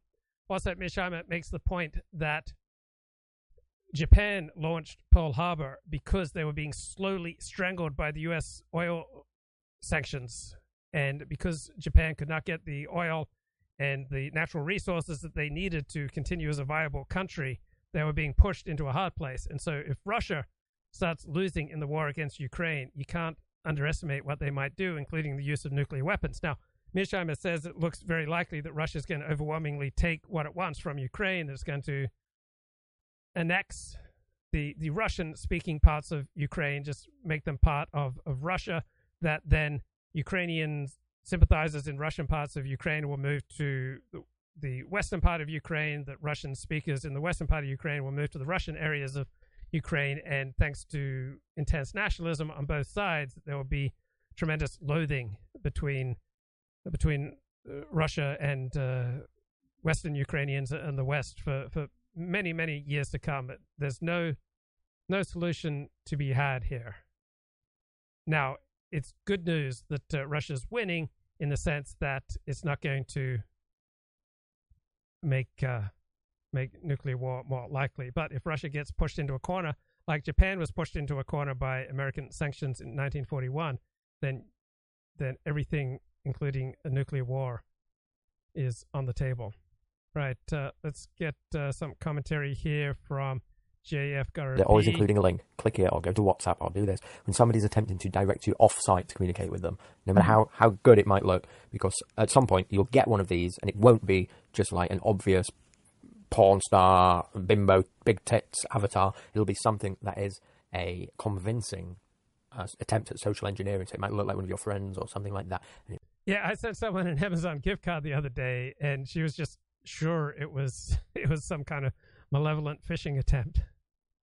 That's phishing, phishing. It won't be in broken English. It'll be something that makes you think to respond with them, but they'll be directing you off-site, and so that's the red flag. Mm-hmm. Mm-hmm. And be careful of what links you're Stephen clicking, J. where you're James going. talking with Claypool. And what information you're giving them. Yes, and some of them can be quite convincing. Let's just find out what JF had to say here. Just a second. Hello, everyone, and welcome to JFG Tonight. Reviving JJJ says, JF, I had a niece born recently. Very nice, very nice. That is so fun. Young girls are great. They are a lot of work. They are sometimes capricious. They take a lot of effort. You need to show them a lot of things. But in the end, you can be very proud of them once they... The fascinating thing about JF is his hairline is receding further and further and further back every single week here. It's just disappearing. Are educated and raised. So absolutely wonderful that you're going to have a niece, that you have a niece. Also met a lady whose husband had a vasectomy, and they tried to reverse it but couldn't. She was devastated. Oh yeah, vasectomy can have its use, but when you want it to be permanent, don't do vasectomy. Don't do vasectomies that you intend to end with life. I thought he was going to talk about Twitter. Because it's out there. It is blue. Is the background noise somehow right at the place so that it doesn't pass in the mic? Reviving Jay says, does it get hot in the North Pole? No background noise. Wonderful. Jesus Christ. I thought he was going to talk about Twitter. Oh, yeah. I was wondering if you want this technology, it's the Behringer Composer. It has both an extender and the workforce. Within the 20% left, there are still these fucking censor agents. Unbelievable. Unbelievable that we still had someone who wanted to mess up things in defiance of Elon Musk. Unbelievable. This is all related to the What is a Woman documentary. Of course, personally, I had reviewed it here, and I had seen it many months ago when it came out. But the normies may not have had access to it, and there was a whole story where the Daily Wire tried, they contacted Twitter, and they set up with the Twitter sales team, which was very open to this. They set up that they would do a kind of premiere, a free premiere of the movie where you don't have to buy it. It's free on Twitter for a given amount of time. And they had set up that not only would it be on Twitter, there would be a dedicated special page. Daily Wire would pay Twitter, and Twitter would give full exposure to the documentary for 10 hours. Everyone visiting Twitter would have an ad or something. They would see the video, and they would click on it. So that was a big deal. And I'm sure that they were willing to do it at low cost for Daily Wire because it's entertaining and it provides an attraction to Twitter. But eventually, if Twitter was to sell such packages to corporations or political parties, that would be millions of dollars. Because, in terms of exposure, having millions of viewers to something is a miracle. People are willing to pay a lot for this. But I'm sure that they had offered a very, very good price to Daily Wire because it kind of sets up the whole Twitter thing. It sells a new product that perhaps will attract corporate buyers eventually. But at the last minute, they asked to review the video. They asked to review the video. And they concluded that in the video, there are 2 instances of misgendering. And those misgendering instances are basically a father talking about his daughter and saying, I refuse to call her E because I believe she's my daughter. That is the harassment that this documentary does. So the trust and safety team cut the grass under the feet of the sales team. The sales team was all Elon-minded, and they had made the sale, basically. This would have been awesome. But they messed it up. Ella Irwin of the Trust and Safety says, this is not happening. We're not letting misgendering happening in a promoted video on Twitter. And the sales team has told Daily Wire, look, we loved working with you. They had set up, apparently, the whole special page that would host the video, so they had put in some work on it. But they say, sorry, but it's the Trust and Safety team. They're telling us that would be it. Now, apparently, Elon Musk was not informed of any of this because they started talking about it publicly. And Elon Musk says, well, this was an error of a lot of people at Twitter, sorry. And he says something very bizarre. He says it will be marked as potentially violating content and will not be associated with ads because advertisers have the right to choose what they are displayed beside. Now, that's a very weird way of phrasing. I think Elon is lying here about what is the truth.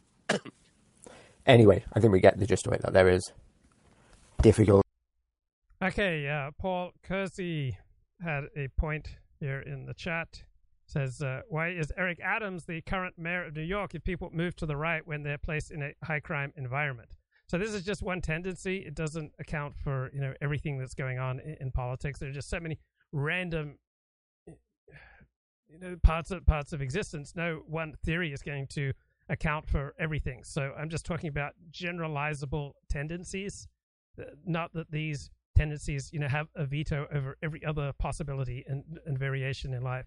Second point is that Eric Adams was the most right-wing alternative of the possible mayors of New York City. So people did vote for the most right-wing pro-law enforcement of all the possible mayors for New York. I mean, the primary opponent to Eric Adams was considerably on his left. Most of his opponents for mayor were far to his left. All right, that's going to do it for me for today. Take care. Bye-bye.